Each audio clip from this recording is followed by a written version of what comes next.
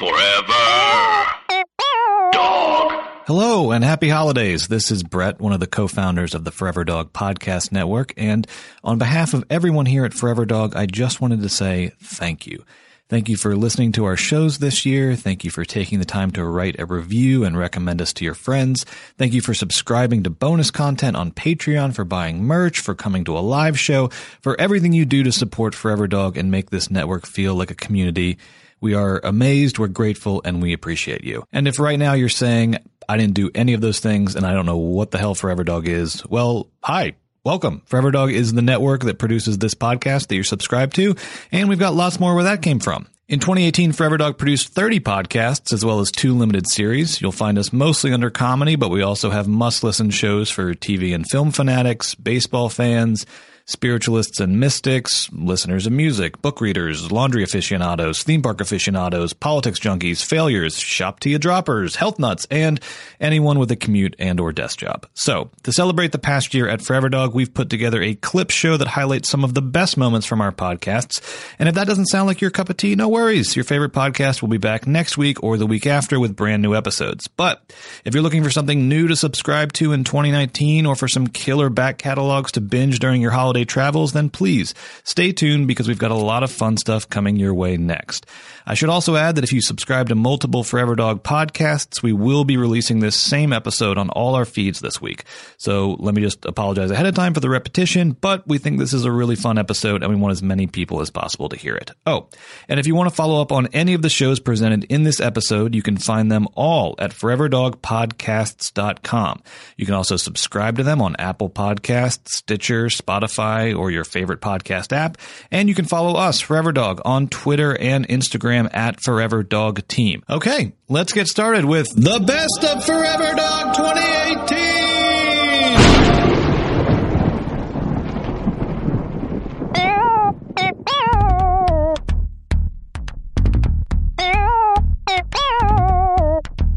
Our first podcast up is one that Vulture called, quote, a scathing, absurdist, intersectional, radical, feminist alt podcast. It's called A Woman's Smile. It's hosted by 2 of the most innovative performers working in comedy right now, Patty Harrison and Lorelai Ramirez. And the following clip comes from a special futuristic episode of the podcast entitled, A Woman's Smile is Spaceship. Welcome to A Woman's Smile, Smile, Smile. With your host, Lorelai and Patty. Ha ha ha ha. This is the year 30,000, 50,000. Our consciousnesses have been loaded into a hard drive in the sky in the cloud, and now we are a robot. And now, as Patty said so eloquently, we are robot. I am still the same as I was before, still fat, still big. And still I am balding, naked on the show. Balding, naked, sad, horny. Yes, it is really bad. We don't have body, but still those things did not change about Lorelai's consciousness. Apparently you can put consciousness in another big fat body. A big fat balding body. Still, when you move on to a different form of consciousness, you are the ugliest one. Sometimes pain follows you wherever you go. And even in my consciousness, people still debate whether I'm a man or a woman. It is true. And it is actually funny that you bring that up. No, it hurts. Because still, I question you. No. Yes. Let's get into it. What you have been thinking about? I have been thinking about my husband. He is at home in my mind, in our consciousness. We live in a chip. In our chip, we have an amazing bathroom. Our bathroom has 2 sinks. I wish I could also have a chip too. You'll have a chip soon. You are so much data, you don't fit in a chip. They do not yet to make a chip big enough to hold all your data. This is not fair. I uploaded my consciousness so I could be free of my body. Ha ha ha. But not. I am still in my body, still big and fat and ugly. Why? Let's talk about something else. So, Lorelai, what have you been thinking about? I have been thinking about maybe one day. Oh no.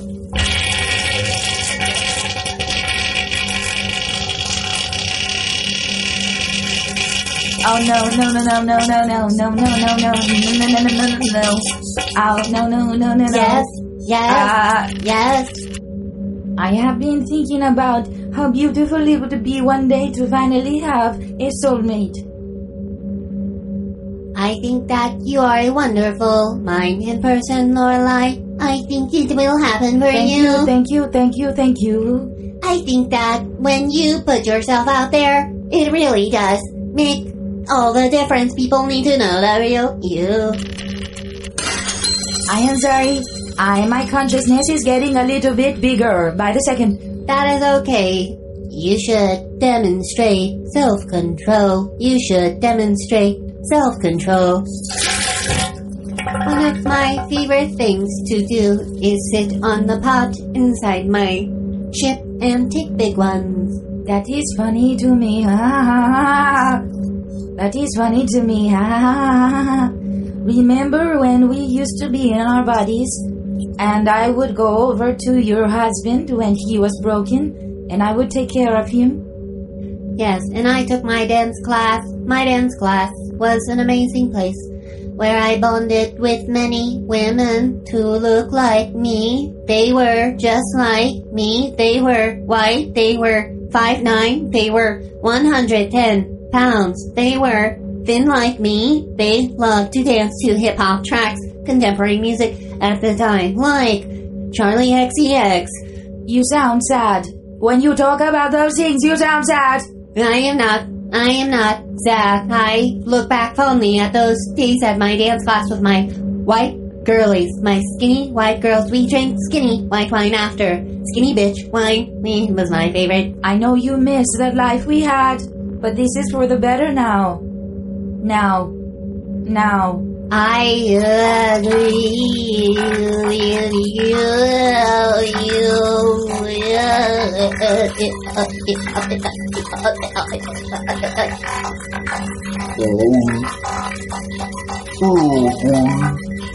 Are you having a malfunction? This is happening to me too. This next clip comes from a new podcast that premiered on Forever Dog in October called the American Arts and Culture Review. It's hosted by Clay Tatum and Whitmer Thomas of beloved LA comedy outfit Power Violence, and together with friends Bud Anthony Diaz and Rodney Berry, they review the latest in film, TV, high fashion, music, and art, accompanied throughout by a live soundtrack of jazz pop standards. The clip you're about to hear comes from an episode entitled The Favorite, Widows, and Lars von Trier, and features a very special guest, critically acclaimed filmmaker Lars von Trier. Oh crap! I was supposed to do something that I didn't do. Do you have a special guest? Yeah, we have a very special guest. He came here all the way from foreign place. From a different country for sure. Really? Yeah, he flew all the way from there? Yeah, he just directed a new film called The House That Jack Built. Bud, would you mind going in and letting him in? Clay, you're closer. Will you just let him open? No, it'd be best if Bud went. Buddy, you have to go. Okay, later, Bud. And there he goes. He's getting him right now. So, okay, and he's coming in, and he's coming in, and he's sitting down. Oh, he's going to sit down. He's sitting down right now. Wow, this is amazing. This is so good. Hi! Hello. Okay, Lars. So, Glad to be here. So, what's some reasons we should see your? Did you see my film? I haven't seen it yet. No. What's it about? What's it about? The House That Jack Built. Okay. What's that about? What's that about? Kevin Dillon. Okay. He's a murderer. Okay, good. No, you can go in more detail into that. You gotta see my film. Yeah, what is it about? In theaters now. Is it? Yeah. Okay. So, Select theaters. okay. So what's Not all of them. what happens in the movie? He's on the road. Okay. In a car. Okay. Don't get in his car. You gotta see my film. Okay. I can milk this for a little longer. Yeah. And then what Okay. happens? So that's what it's about. Yeah. Okay. Did and- you see it? Well, this is your idea. How about you take the wheel here? So what's where are you from? What got you into making movies? I'm foreign. Yeah, we got you into making movies. God damn. What got you into making movies? What got you into making movies, Lars? A camera? Okay, Yeah, all right. cool. And what about the camera? What about the What's camera about the made you camera? into the camera? bought a camera. This is so good. And what? As a boy, I bought a camera. Yeah. I Okay. was young. Yeah. How old were you? 3. Yeah. So that's what made you decide? Yeah. And so you bought a camera and then you decided, I'm going to make films. Mm-hmm. Okay, so recently you've made all kinds of great films. What's your favorite film that you've made? But beside the newest one. Melancholia. Yeah, because it's about depression. So that film is about depression. Yeah. Would you say that you've ever suffered from depression yourself? Oh, yeah. Actually, Lars. So what do you do when you're depressed? Lars, What's your remedy? Lars, Yeah? well, let me just. My headphones are broken and I Yeah? can barely hear you. So if you go a little louder. Yeah. So what is your? All right. So what's what is you? Yeah? So you've struggled with depression. Oh, yeah. So what's a remedy that you would recommend to someone who's dealing with depression? Oh. Make movies. Make movies. Buy a camera. Make a movie. Okay. Now, Yeah. Lars, while promoting the film Melancholia, Yeah. you came under fire for telling everyone that you're a Nazi. Yeah. So how do you? Won't stop talking. So, do you redact those statements now, or No. you don't? No. I meant what I said. I meant it. So- I make films. In theaters now. No, that's not what I asked. My film is in theaters now. Go see it. No, but when being interviewed a few years ago, you Yeah. told everyone that you're a Nazi. Yeah. Do you regret saying that, or was that okay? So why don't you regret it? I don't know. You're so good at this. I don't. Okay. Here's the thing. The house that Jack built. Louder. The house that Jack built in theaters now. Okay, so you're not going to answer. No. Why? I'm embarrassed. Okay. Very good. All right. There you go. Where can people find you on social media? Find me at Lars Von Trier on Twitter and Lars Von Trier on Instagram. Yeah. What's your email? Email Lars Von Trier at LarsVonTrier.com. Okay. Cool. Great. Thank you.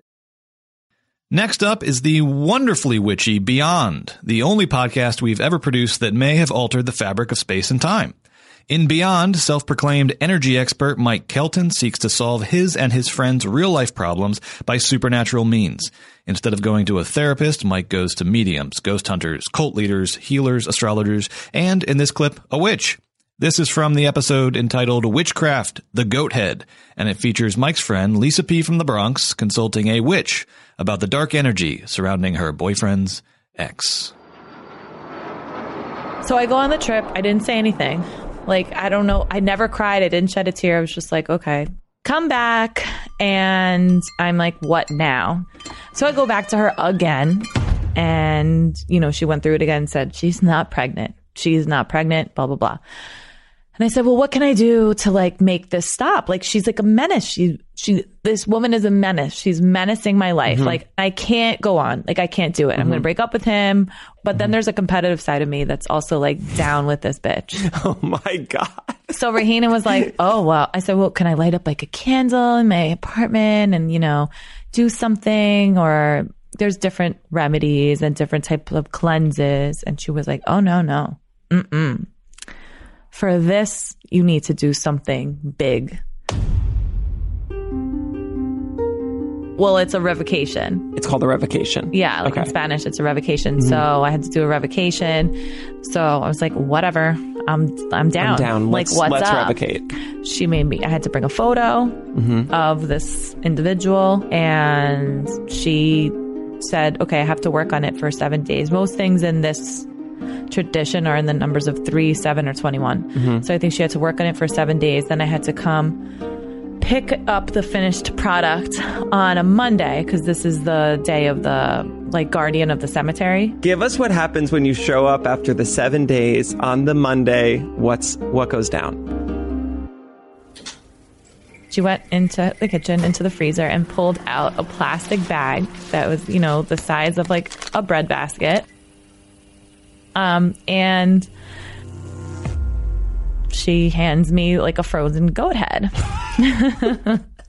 So in the goat's mouth, but it feels hold on, Lisa P. Hold on.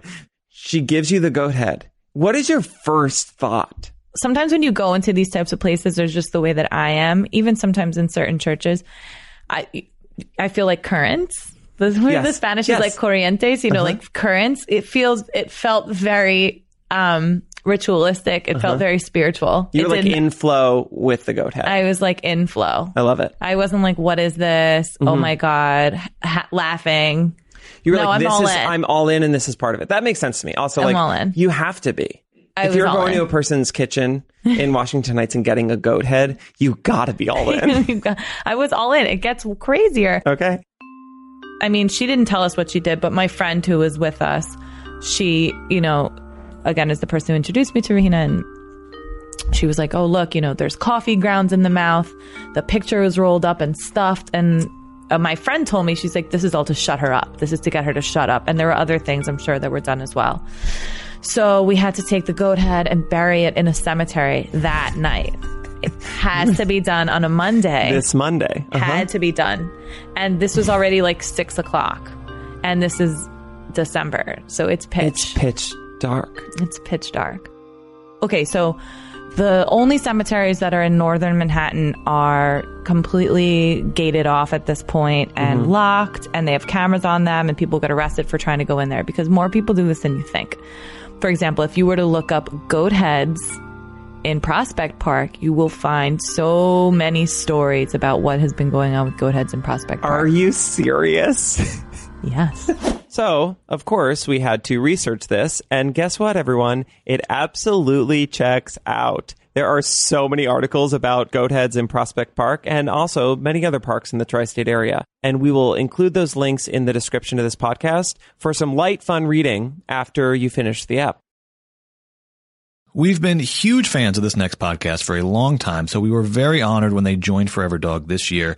It's Black Men Can't Jump in Hollywood, hosted by Gerard Milligan, James III, and Jonathan Braylock. One of the best movie review podcasts out there, Black Man Can't Jump was selected for Best of 2018 lists from the AV Club, Vulture, and Relevant, and the following clip comes from their award-winning episode on the film Black Panther. If people are into Marvel, I don't know, but when Infinity War comes, characters have to die, and usually they'll kill characters that are more secondary. Mm-hmm. Yeah. And I'm yo, if one of these people die, I'm going to be upset. Oh, yeah, I'm going to be legitimately sad and upset because we really came to grow and love all of them. Quick, too, man. So much so that I would say, my only gripe with this movie was I was so sad that Michael B. Jordan had to die, even though I know he did. I don't think he did, man. That's my only gripe with the movie. That's my only gripe with the movie because I was like, yo, this dude was amazing. And you set it up so that he didn't have to die. You set up the internal logic in the film so that they could have saved him with the science and I thought he was going to be Loki. I thought he was going to be I thought he was going to be Loki. But only gripe with the way that he died. Yes, was the perfect. lines.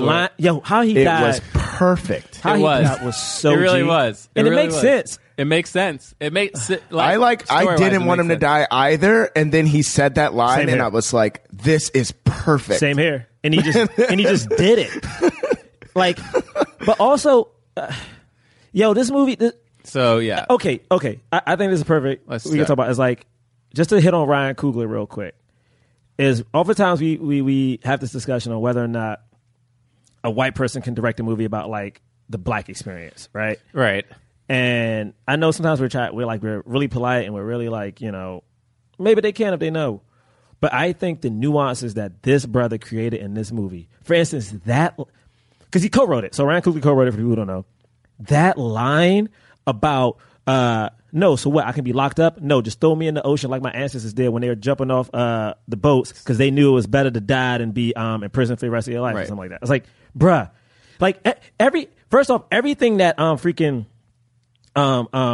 Sterling K. Brown said at the top of the movie about why he wanted. This movie isn't about it's about like the world, but it's really about like ideology. Like, yo, I've seen black people butchered. I've seen how people view them, and we have a chance to make them strong and powerful, and we're not. That is literally what the conflict of this movie is. Do you help your brothers and sisters or not? What are you doing? Why are we saving our... Are we just going to hoard and save our resources? It's so funny, like, as like somebody who's Christian, there was like a lot of spiritual references the whole time. The whole movie. I was just thinking about that so much. Like, this idea of, like, you know, there's that verse in the Bible, there's a song, like, don't if you have a light, don't hide it under a bushel. Like, go let it shine on the top of a mountain, right? Mm-hmm. Like, let your little light shine. That's the song. Like, let your little light shine. The idea is that if you have a light, don't hide it and use it for yourself. You should let it shine so others can see the light. And that's exactly what Wakanda is. It's like this bright, shining city in the center, in the heart of Africa that is kept hidden. And the main conflict and theme of this movie is like, are we going to keep this hidden for ourselves, or do we have a responsibility to the rest of the world, especially the rest of people of color in these nations, surrounding nations that are suffering, and that we know we could help and we're not helping to protect ourselves? That's the crux of the movie. It's not some giant invader trying to take over the world. I mean, I guess it kind of is. I mean, not an invader, but it's like something that's so real to black people. I'm on a thread right now with my boys from back home, and it's like 10 of us on this thread, and literally the whole discussion has been, since Trump has been in office, especially this year in particular, of what can people of color do to help more? Like, what should we be doing? Like, we know we got to do something. Like, yeah, we can vote, and we have been voting, but it's more, right? And the whole movie, the idea behind the movie is like, what else? Like, what do we do? And I thought that was just a genius way to do it. It made it more grounded to me than most superhero movies are, because it was something that was like something that people can relate to. And also, we still had a villain. I feel like a lot of times when it's a black superhero, he's fighting like the crime boss or the drug dealer on the block or something like that. Right. Whereas this, he still had a true villain, but he also had something that just meant something personal, you know? Bruh. And then Ryan Coogler, his 3 movies all have over 90% of Rotten Tomatoes. You know, I hate quoting Rotten Tomatoes, but to go from Fruitvale Station, which was set in Oakland, which he added this character back in Oakland, and I feel like he did that on purpose, but that's just me. Like, he had that movie to go from that to Creed. It's like this young black man, 31, 32? Yeah. Like, young black man has now changed the way a lot of black people even view themselves. And I'm like, and he wasn't rich. Like, this wasn't a rich black brother. Right. Like, he is from Oakland. Like, he grew up with not that much. And like, my man has shown. He went to USC. He, like, that is the American dream if you want to be real. Yeah. He inspired, my man will not only inspire black people around this country, but he's going to inspire like mad people of color around the world, bro. He's inspiring filmmakers. Yeah, it's like, come on, man. Like, oh my God. He's just a great filmmaker. Just this past week, we sadly said goodbye to one of the original Forever Dog podcasts, one of our all-time faves, The Book of Ye, hosted by Rob Hayes and Chris Daniels. For the past 2.5 years, Rob and Chris have been journeying through the Kanye West canon song by song, while also trying to make sense of every twist and turn of Kanye's career. Even though the podcast is over, The Book of Ye leaves behind an incredible back catalog of episodes that are well worth revisiting, including so many great moments. In particular, Rob and Chris were really at their best when they were unpacking the controversial and problematic public lives of our most iconic pop stars, whether it be Kanye himself, or in this clip from the episode Hell of a Life with guest Gordon Baker Bone, Lorde. Don't pull a Lorde. We're not talking about... We're not going to talk about Whitney Houston like that. All right, cool. Get your apology tweets ready, though. Yeah, I definitely. I'm sorry. Mr. J. Talk about he apologized to the Joker. Okay. She'll never be a Roy. As far as I rule. Wait, why you don't like Lorde? Because what she said, she posted a picture of a bathtub. That was an accident, and I will always love you. How's that an accident? What? That is not an accident. How is that an accident? That is not an accident. How is that an accident? Come on, where's man. the bathtub in the Bodyguard? Come on, man. Ain't no bathtub in the Bodyguard. What is Lord got to pull that for? I don't know. That's a good Ask question. Lord. Bad coincidence. That's not bad. You know what? No. I'm on your side now, Rob. Yeah. You can't disrespect. Come on, man. You can't disrespect like that. Nah. You think she blatantly went out to You know what? She was the I only. will always she was the love you in a picture of a bathtub. That's a blatant shot. She Will wanted always to love take you. a bath. Okay, scrub a dub in the tub is a good caption. No, it's not. Nobody sings that. Nobody's got rubber dub dub planned. You clean. Okay, You there's clean a for the rubber Lord now. ducky emoji. How old is how old? Exactly. How old is Lord? She old enough now to know to Old do that enough shit. to have Wikipedia. Come on, man. Old enough to have Google. Why would she be on a laptop in the tub? I recommend it. Nah, I'm just playing. See, now see what happens. Rev could be on a BlackBerry in a tub. She could be on a laptop. She could have a laptop to the side. I don't understand why she did that. How is that not an accident? I said it was. The tub's all the way full. No, you're saying it's not an accident. Yeah. So we're asking you, how is it an accident? Did she make an accident with that? Come on, did you say the wrong line? The girl want to take a bath. Like, it makes. You know why I say it's accident? Because it makes no sense for it not to be. What? How? That's a blatant shot. How? That is. You would first of all, Lord is one of them dark people, hair in front of the face. Yep. Witches in the video. First of all, so to make a joke or a reference to how somebody died doesn't seem off for her. Second of all, you just saying that because she looks like the girl who crawled out of the well. I will always love you. Now, Two Eyes might have been Dolly Parton, but we all know only Whitney Houston can pull off that third consecutive eye. You know what I'm saying? Very true. That's North song. What is the song about? What is the song about? Kevin Costner. Yeah, it's about her. What? Her. Duh. The motherfucking song's about love. The girl loves taking baths. No. Get the out girl of loves here. taking baths. Get out of here. What? Are you Really? serious? Really? This is going on the internet. What is wrong with you? First of all, I fucking hate y'all for making me have to defend Lord. Put this at the front of the podcast. Fuck that. Keep Sanaa Lathan at the front of the podcast. No. Scratch that. I hate that I'm going equally as hard for Sanaa Lathan and Lord in the same 40 minutes. She just loves baths, and she was singing she was professing her love. I don't. Not only professing it, taking a picture of the tub. I'm only going as hard because y'all going too hard unnecessarily. It makes It makes no sense. It's Whitney Houston. It makes no sense to be mad because but you're this saying ain't Pebbles. You're saying she that got multiple hits. You're saying there was bad intent behind it. Or funny intent. It was probably she was trying to be funny. That's the worst joke ever. It is. That's why they had to get at it. Lord ain't got no Netflix special. Come on. You got to show me the precedent of Lord making jokes about dead people. That's what made this upsetting. Not surprising, but upsetting because Lord was like somebody that we ain't never have a problem with. You know what I'm saying? Lord was the only white person this year nominated for Best Album of the Year. And she didn't say nothing crazy. She didn't have no crazy captions. Like, we was cool with Lord. You know what I'm saying? Well, you got a ledger fucking keeping up with Lord? What I'm saying after is, this bullshit, I'm saying prior to this, we've never had an issue with Lord. But Checking now off I'm Lord. looking at Lord like, all right now, Lord. You know, your name is Lord. It already makes me feel funny saying it. No, I got an E on it. It has an E on it, but when you say it, you can't hear the E. You don't have the E. Whose fault is that? Like, she should pronounce it Lordy. I'm just saying. Or Lord Lordy? Y'all trigger Now, happy. Lordy can speak on Whitney Houston, but not Lord. You think she got a career if her name is Lordy? Lordy. Lordy is the one who's singing Rubber Dub Dub. I definitely would never say her name if her name was Lordy. Y'all listen to that new Lordy? What the fuck? Get out I my would house. mess with Lordy. Lordy cool. Lorday. Lorday. I call her Lorday. Lordy sound like a SoundCloud rapper. Fuck that. I don't know about cancel because they be like, so-and-so is canceled. Then they just be selling all the records. So we ain't going to cancel her, but we just going to put it to the side. Y'all ain't stopping Lord from selling records. Yeah, man. But I'm not going to listen no more. Especially after that. I didn't know that bathtub thing, man. We gotta be secretive because Spotify don't like to count stuff when people organize too loudly. But next time some Lord come out, we all gonna stream. I think that I want to dance y'all with are somebody. a fringe group. I didn't even see that many people get upset about this. I saw it.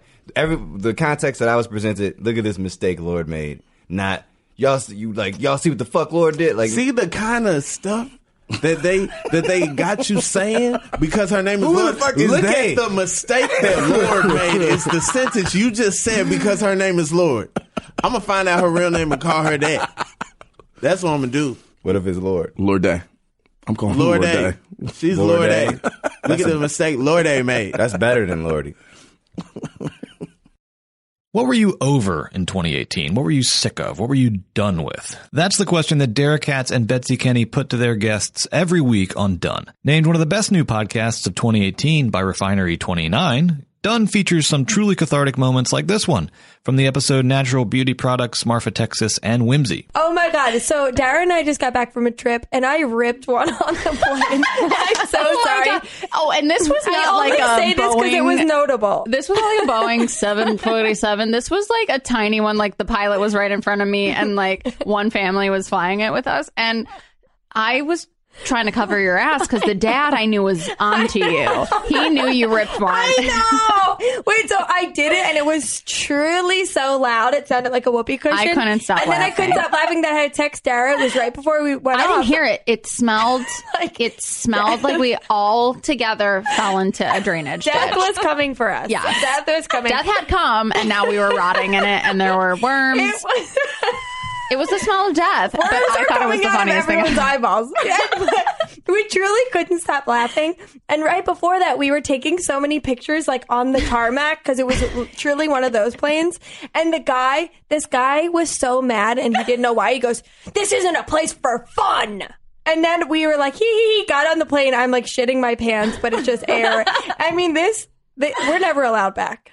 No, that dad had two daughters sitting in front of him who you thought were cute, I thought were obnoxious. Yeah. And I was going to yell at their asses, but then you let that fart go and I couldn't, you took away any leverage I had for the rest of the flight. And then we couldn't stop laughing about a fart. And it's truly gross. It's immature. Yeah, it's not funny. Okay, fine. Fine.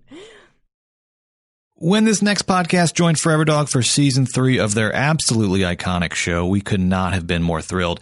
It's Food for Thought, hosted by Dennis Norris II, Joseph Osmundson, Tommy Pico, and Fran Tirado, a multiracial mix of queer writers who talk about sex, relationships, race, identity, what they like to read, and who they like to read.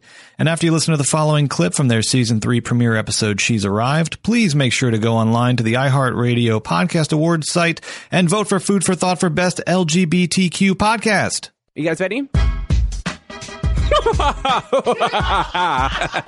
Welcome to season 3 of Food for Thought, a podcast gabfest wherein a multiracial mix of queer writers gather around the table to talk about sex, identity, culture, what we like to read, and who we like to read. Fran just fell out of his chair. Still recovering from that bone-chilling laugh. Like, waking up the souls of thousands of thoughts of yesteryear. Sex me so good I say blah, summoning blah, them blah. like it's some fucking... It's like slutty Pandora's box, just unleashing all these slutty demons. Sluts coming back from the grave.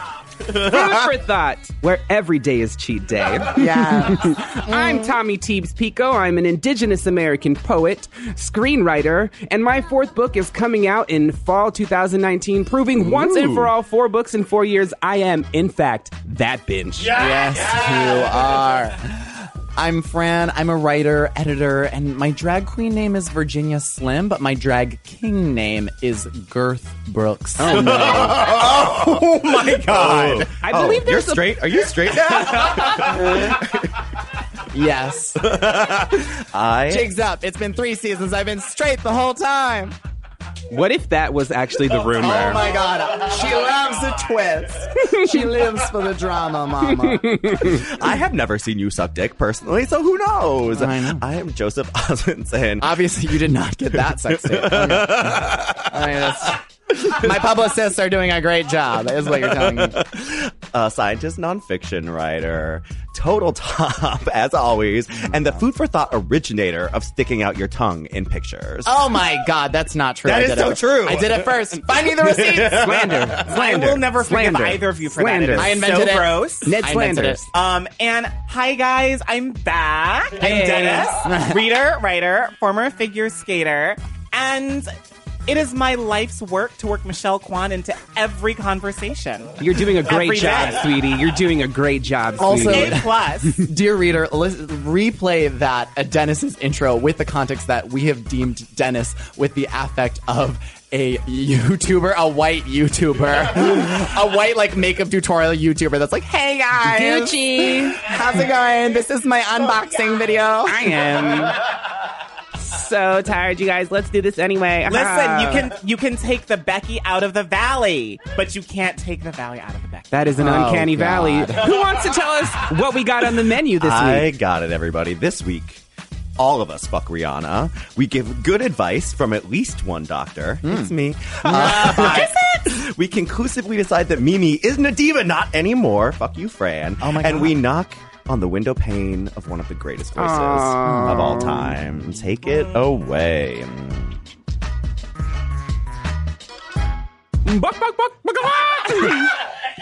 I'm feeling a little peckish, God, so I let's hate us. start the top of this show the way any good top should, with the little tease, our uproarious appetizer segment, Amuse Bouche. And to amuse our bouches today, Fran got a little game for us. That's right. So the theme of today's episode is divas. So it only makes sense to gamify the meat of this episode with a healthy little helping of Bone Block Bench. I'm game. Divas edition. It's such good copy, Fran. I know, right? Divas edition. So if you're not familiar with our game, which we coined and created very originally, Bone Block Bench is pretty much the exact same thing as Marry, Fuck, Kill, but thoughtified. So bone means you need them, you gotta have them, like even if it's just for one night, like you're just gonna fuck their brains out. Bench is like you want to you're gonna put them on the sidelines, like maybe you want to play the long game with them, like that doesn't mean like they're out of your life forever, but like you want to put them on the bench. And block is like what happens after all of Joe's Tinder matches go on one date with him. No,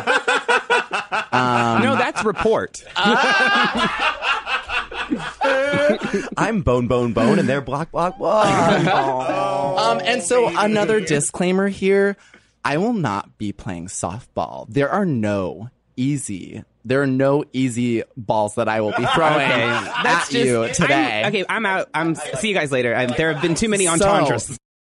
Dan Gill and Eric Dodorian have been through it all on their podcast Groomzillas. They've planned their weddings, they've gotten married, they've watched the Dodgers lose 2 consecutive World Series, and they've talked to tons of amazing guests about love, marriage, and the whole damn thing. The following clip comes from Dan and Eric's live stream of one of 2018's most memorable events, the royal wedding of Meghan Markle and Prince Harry. Recorded simultaneously in LA and Baltimore in the wee hours of the morning. Here they are, the Groomzillas. And forsaking all others, be faithful to him as long as you both shall live. I will. Nailed it. And will you, the family, This is going faster than I thought it would. Harry and Yeah, Meghan, they want to get the show on the road. support and uphold them in their marriage now and in the years to come. We will. As I we will. stand, let us pray for Harry and Meghan.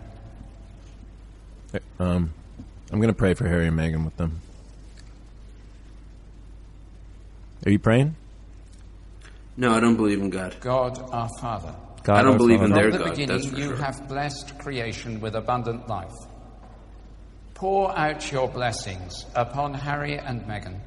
Is Charles on his phone again? Joined in mutual Yeah. love and companionship. I'm telling you, he's on his in gambling holiness apps. and commitment to each other. No, he was He's a got gambler. he's got his phone hidden We in ask his hymnal. this through our Lord Jesus Christ, your Son, who is alive and reigns with you in the unity of the Holy Spirit. Whoa. One God, now and forever. Amen. That was a strong prayer. Judging from the way Harry's been acting, I think the edible hit about halfway down the aisle when he was walking with William. Okay. And I think he's really starting to sway now. And says to me, What is going "Arise, on? my love, Look at that. Look my at that fair terrain. one, Look at that veil. and come look away. Look at British. Oh. For now Who is the this winter reading? is past, Do we know who this the is? rain is over and gone. Looks like Flowers appear looks on like the Camilla's earth. mom. The time of singing has come. That's Camilla's And the voice mom? of the turtle It looks dove like, is heard doesn't it? where They I all look am. the same to me, honestly. The fig tree puts forth its figs, and the vines are in blossom.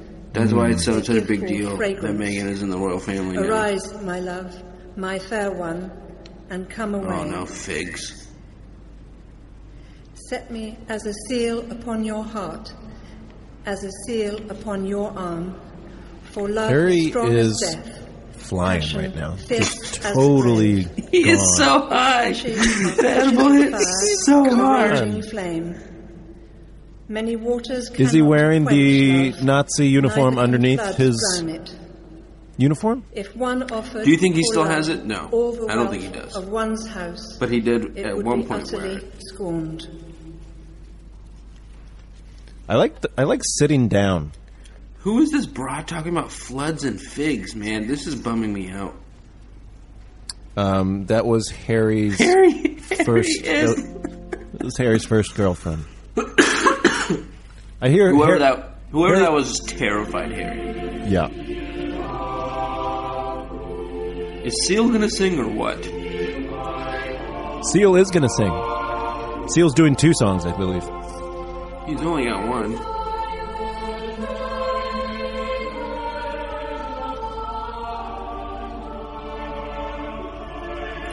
Does this remind you of the wedding from Love Actually at all? This part kind of does, doesn't it? The choir? Yeah. Is there choirs in Love Actually? The boy choir. Yeah, in the first wedding. Oh, when they're singing "All You Need Is Love" with the trombones. Yeah. Oh, come on. I I think Megan is just like it's just so much, and it's like fun and everything, but it's I don't think this is them. That's the feeling, overall feeling I can't shake. But all this wedding, as No, this is them. They like having George and them all there. Well, yeah, but I mean, I think they want to get rid of it. They want to get on with it. They want to just be married. I feel like get to work. I bet George isn't even focused on the wedding right now because he's probably crunching numbers for his Casamigos tequila. George Clooney, yeah. Seeing what the quarter's shaping up to be for his Casamigos tequila. Well, he's got one. He's always got one. Part of his mind is always back at his lair in Lake Como. Part of him is always in Lake Como. He's not fully anywhere. You can tell in his acting. Wow, shots fired. He's always back at his half part of him is always back at Lake Como, where him and his colleagues are working on tequila that is creatively and professionally greater than any tequila. Look at these idiots. Look at Casamigos. In a crowded landscape of character-based improv podcasts, Hampton High has quickly become a world unto itself. That's what the AV Club had to say about this next podcast, and we could not agree more. Hampton High is created by and stars Tim Platt as high school junior Hampton McElvey, whose quest to become the Mark Maron of Rockville Prep by interviewing students and faculty of interest leads him down some very strange paths. The following clip is from Hampton's interview with theater kid Mitra, played by guest Mitra Juhari. This is interesting. We have more in common than people would have thought who are looking at our different social circles. And that's why I like this podcast. And I think that's kind of the amazing thing about our school, Mm-hmm. is people are pretty open-minded to connecting with people from other social groups. It's definitely true. Go Skunks, truly. Okay, so I wanted to ask you, so you do these roles, you do this behind-the-scenes stuff, but where, let's be brass tacks here. Where's this going to go? Is this your career? I mean, now that I'm 17, I've kind of come to terms with the fact that there are people who are made for this stuff and there are people who just love it and aren't necessarily going to get paid to do it. And I think I'm the latter rather than the former.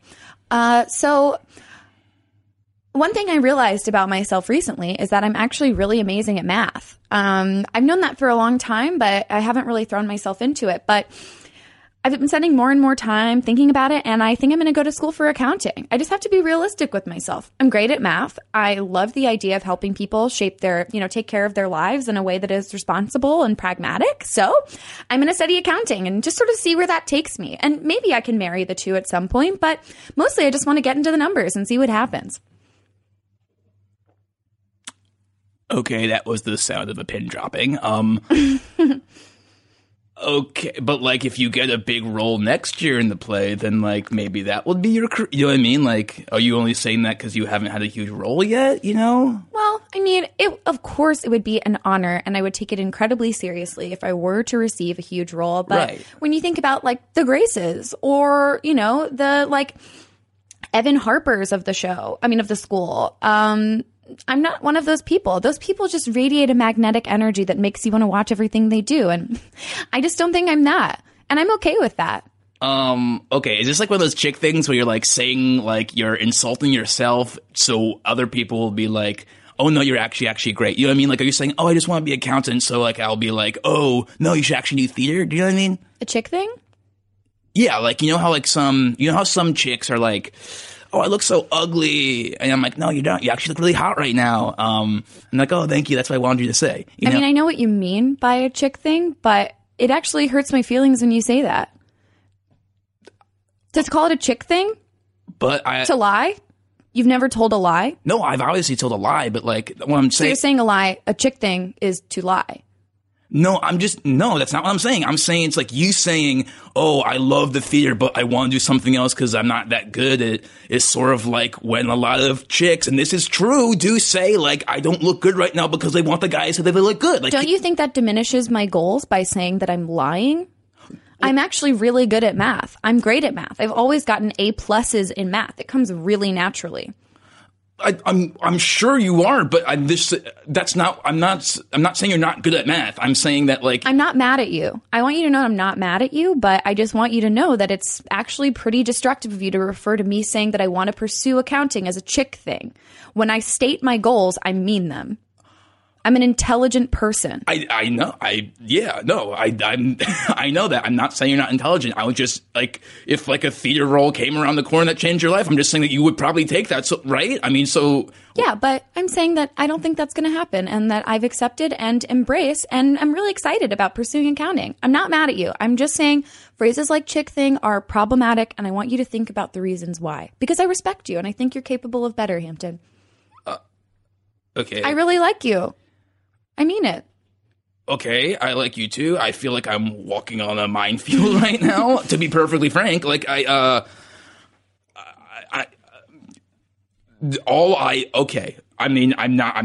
not to dig this hole, but like all I'm saying is that like people all I'm saying is that like people sometimes say you're saying what you mean. You were saying what you mean. A lot of people say things that they don't mean, and I don't think it's tied to their gender. Okay. That is the sound of a mind blown. A true comedy legend, Kevin McDonald of the Kids in the Hall, brought his traveling variety show podcast, Kevin McDonald's Kevin McDonald Show, to Los Angeles, New York, and Atlanta this year, featuring incredible guests like Todd Barry, Paul F. Tompkins, Darcy Carden, Tim Heidecker, Judah Friedlander, and Weird Al Yankovic. And the list doesn't stop there. Check out Kevin's back catalog for sketches, live music, and unforgettable appearances by Mike Myers, Amy Mann, Andy Richter, Ben Gibbard, Rob Corddry, Rachel Dratch, Bob Saget, and fellow Kids in the Hall, Scott Thompson, Dave Foley, and Mark McKinney. Now, please enjoy this clip from Kevin's interview with Weird Al. I remember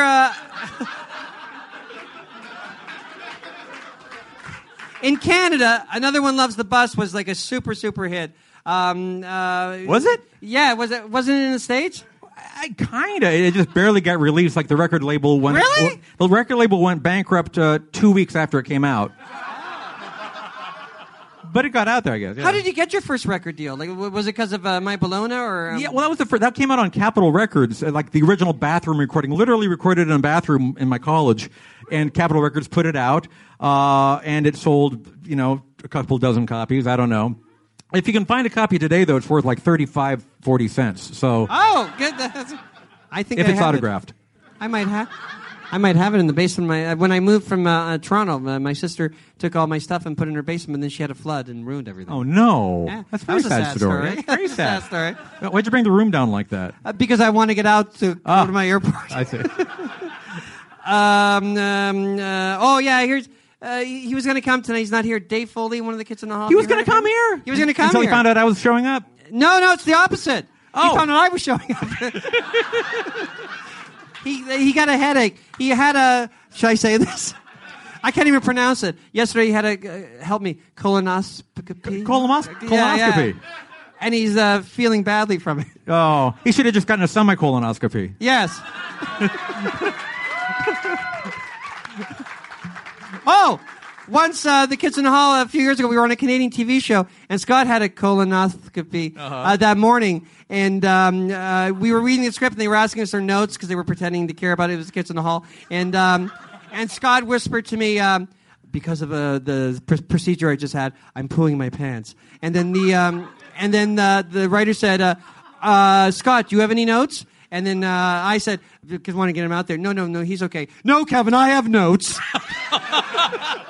And pooing his pants, he gave a half hour of notes. Yeah. No, I have had the procedure a couple times because I'm an old guy, and they give you pictures. They give you pictures afterwards. Oh, my God. And more than once I've asked my wife, should I Instagram this? No! No, do not do that. It'd be so popular. It'd be so... not as popular as Another One Loves on the Bus. What do you keep calling it? Another One Loves on the Bus. Another One Loves on the Bus. I'm adding a word. And changing a few, but it's all right.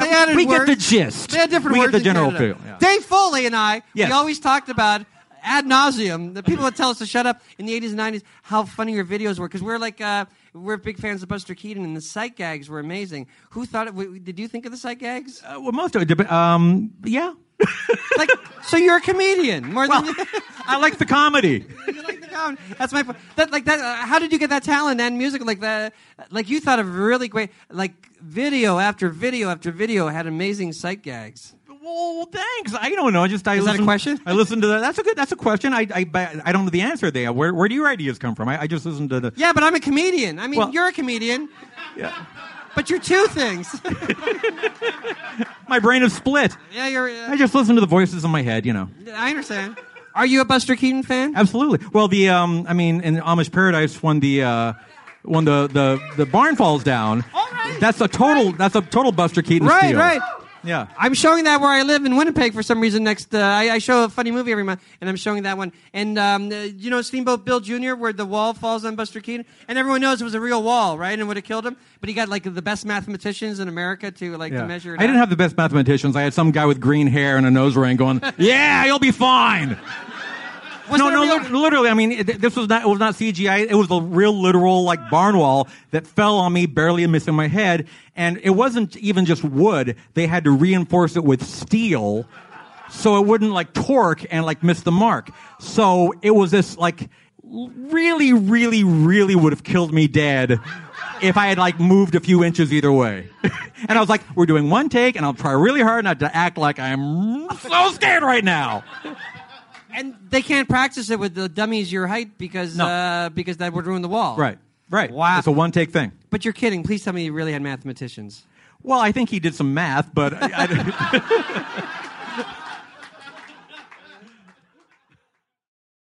Oh my God, how many accolades and catchphrases can one podcast have? Las Culturistas, hosted by Matt Rogers and Bowen Yang, has been named to best of lists in Time, Esquire, Vulture, Time Out New York, and many more publications. And they are about to embark on a national tour early next year. Las Culturistas remains an absolute must-listen week after week. And if you need proof, just check out this clip from their episode Piss Sussy, Sis Pussy with The Woman Smiles, Patty Harrison. And after you listen, follow at Las Culturistas on Twitter to see if Matt and Bowen are coming to your hometown in 2019. Roll that clip.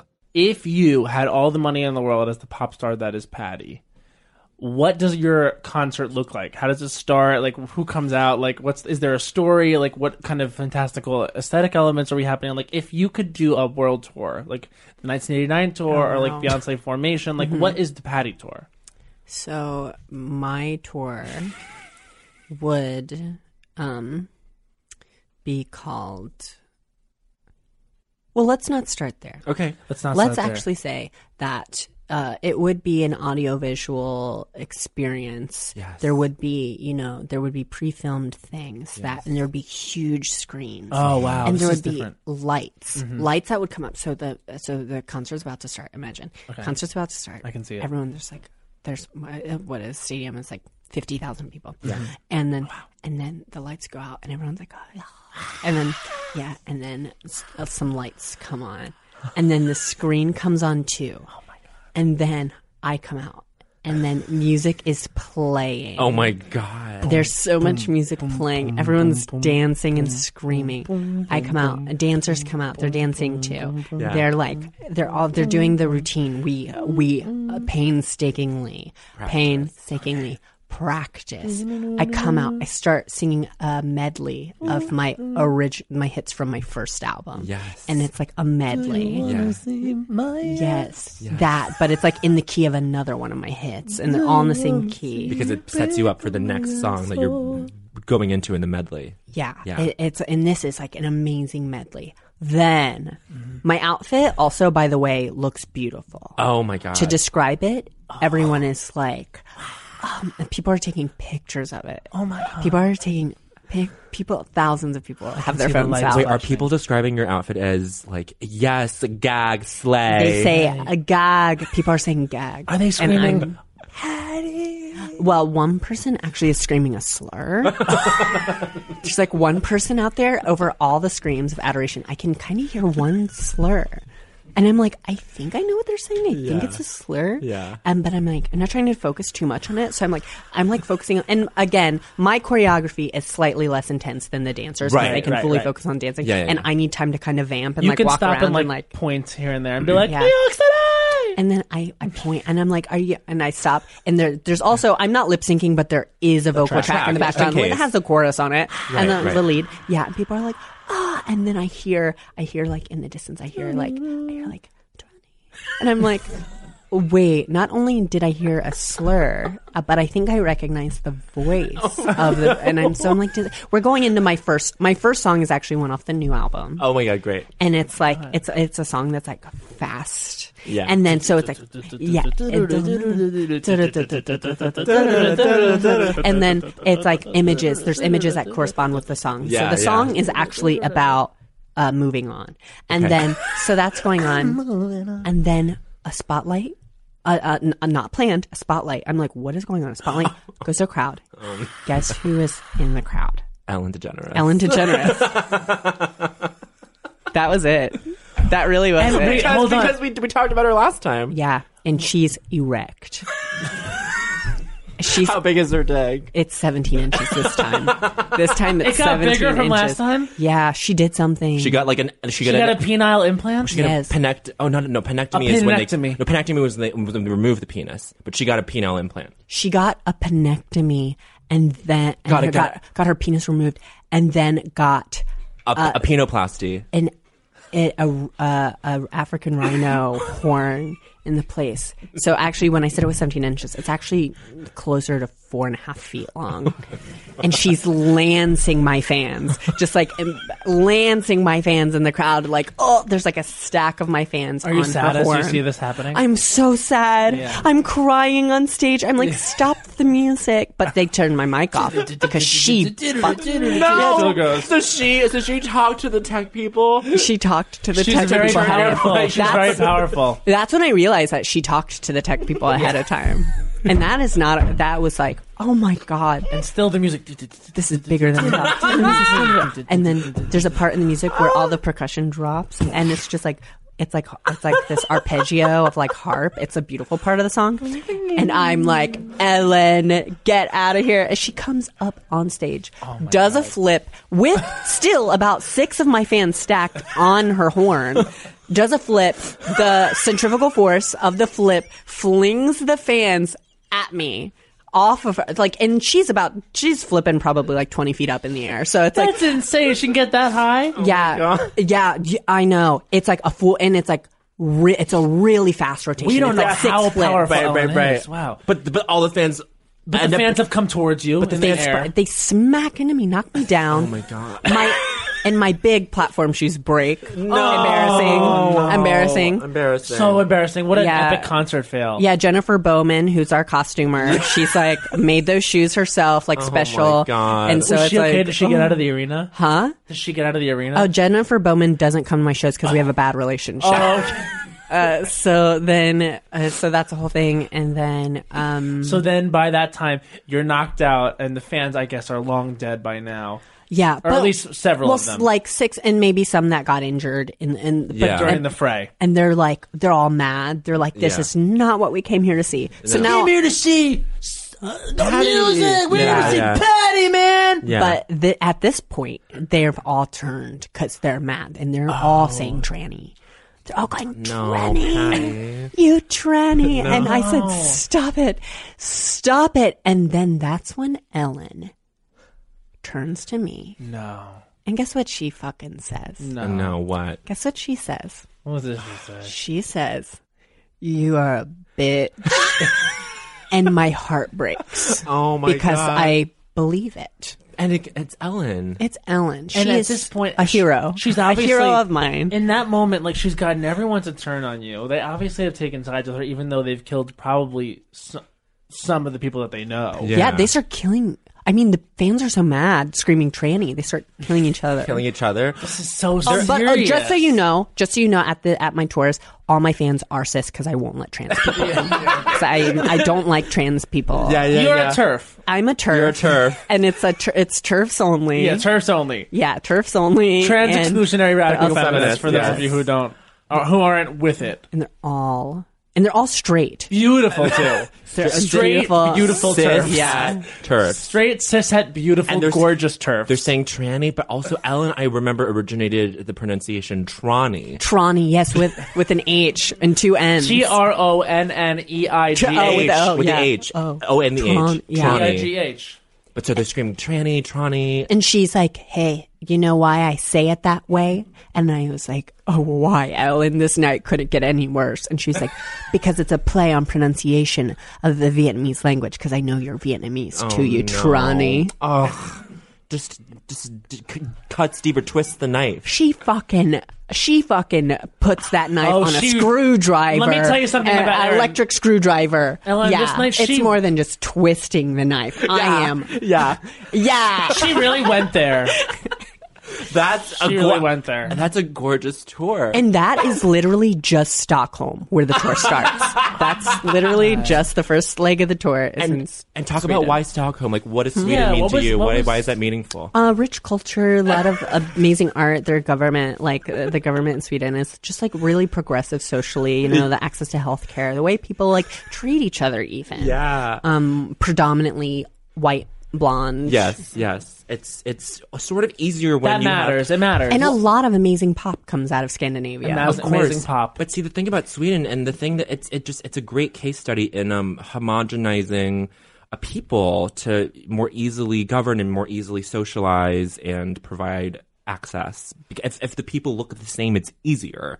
You know? Yeah, absolutely. Once you all look the same, Yeah. then you all act the same. Yes. Then you all buy tickets to the same concert. That's beautiful. That's a really good economy model. I disagree. Okay, but you're still like Everything I said up until this point I was setting up that you Oh. would say that, so I would agree, and then I changed my mind in real time. Okay, cool. Okay, all right. And that's what people come to expect from my shows. Yeah, that they're going to expect to for example, get through it and live. Yeah. Yeah, Yes. that might not be the case. Well, that's why they turned on each other. Yes. Well, and the tour is called Cishets Only. It's radical Turfs. I think Cishet turfs turf, only. beautiful turf. Yeah, it's called Beautiful Turfs, cis heads only, Dharma and Greg live for one night only. And they're there. The actors who play Dharma and Greg are there. Oh my god! And they What? Jenna Elfman? Jenna Famous Elfman. Scientologist? Famous Scientologist, and I give her like a 20-minute platform in the middle of the show just to talk about Scientology, and she's like really charismatic about it because she's like, I know it's so crazy. You guys probably think I'm crazy. Yeah, it really is. A lot of it's so stupid, right? Like really luring people in with that. Disarming. Yeah, she's like, you know what might be fun? What if you just like took some friends and you went to like the Church of Scientology as a joke? Because the doors are always open. You should see how like crazy stupid some of the decoration is. It's so gaudy, and everyone's like, haha, that's so funny. But it's like under the guise of like, oh yeah, come see how stupid this thing is. And then, but it's 50,000 people, and like they're gonna go, and they all go. And how many of them fall for it? How many of them fall for it? Did you not hear me? Wait, are you? I said they all. All of them? But I know all of them go, but how many stay? How many sign on the dotted line when push comes to shove? Well, when push comes to shove, joke's on you, bitch. They were all already Scientologists because it's also Scientologists only. Yeah. Only beautiful Scientologists who are also TERFs. Cishet. It's called Beautiful TERFs, Cishet only. Cishet only, Dharma and Greg live one night only, Scientologists only. Yes. The newest addition to Forever Dog is this next podcast, the very funny Mall Talk, hosted by comedians and LA mall aficionados Emily Faye and Paige Weldon, who do not think that hanging out at the mall should stop in adulthood. Each episode, a guest joins them to discuss classic stores, mall memories, and recent mall-going adventures. In the following clip, Emily and Paige talk to comedian Solomon Giorgio about Cinnabon, JCPenney, and so much more. So then you never went back to Macy's? No. But I did eat at Cinnabon every day. Okay. I used to do the worst thing ever because Cinnabon had, they had the particular ones, which was like the pecan one. Mm-hmm. And also, I don't think they have it anymore. They actually had a root beer milkshake. Oh, that sounds good. Oh, yeah. So I'd have... We had the same exact reaction to that. Oh. So what I would do is order both of those things at the same time. Every day? Oh, yeah, every day. Well, it was within those 3 days that I was working there. And many times before and after. Until they no longer serve the root beer milkshake. Oh, I thought you were going to say until they would no longer serve you. They were like, excuse me, sir. You are cut off. We can see how soft your teeth are now. You have to stop. We have a moral responsibility. You've been vibrating for the last 30 minutes and I need you to stop.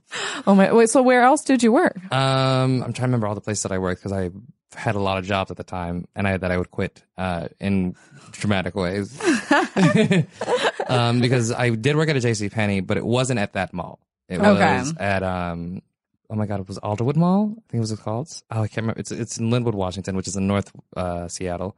And I worked at the JCPenney's there. There was a JCPenney's at Northgate, which I went to many times. Did you used to shop at JCPenney? Oh, so many times. It's my mom's favorite place to buy her kids' presents till this very day. I'm pretty sure she's currently in that JCPenney trying to see if I want an oversized Tweety Bird shirt or... And you do. Just in case. Small pair of boxers. No, she buys me briefs. That's tighty whities. She never knows my size. It's always a double XL or the smallest, and you're like, who do you know? Have you met me before? I do feel like JCPenney is also like, in my mind, such my mom's like department store, where it's like, I feel like it's like Macy's is a little more like elevated. It's like a little fancier. JCPenney, it's like, mom's like, I'm going to Penny's, I'm getting a deal. In my mind. Oh yeah. Is that where all like your school clothes and stuff came from? No. I wish. It was mostly Ross and Marshalls, also at the mall. I mean, we love Marshalls.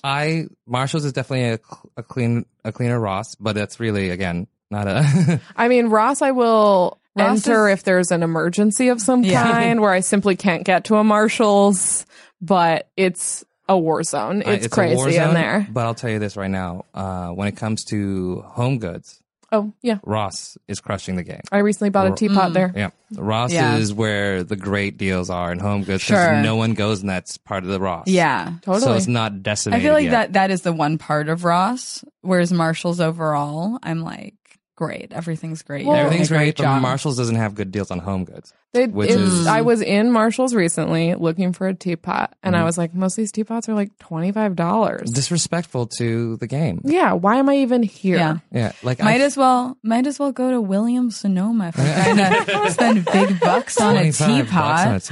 Look, I'm just saying, if you have a store, I shouldn't be able to buy 3 shirts for the same price as a teapot. It's weird. I don't understand why that's going on. But I did then immediately go into Ross and get one you for found like $3.99 or you could. I got one.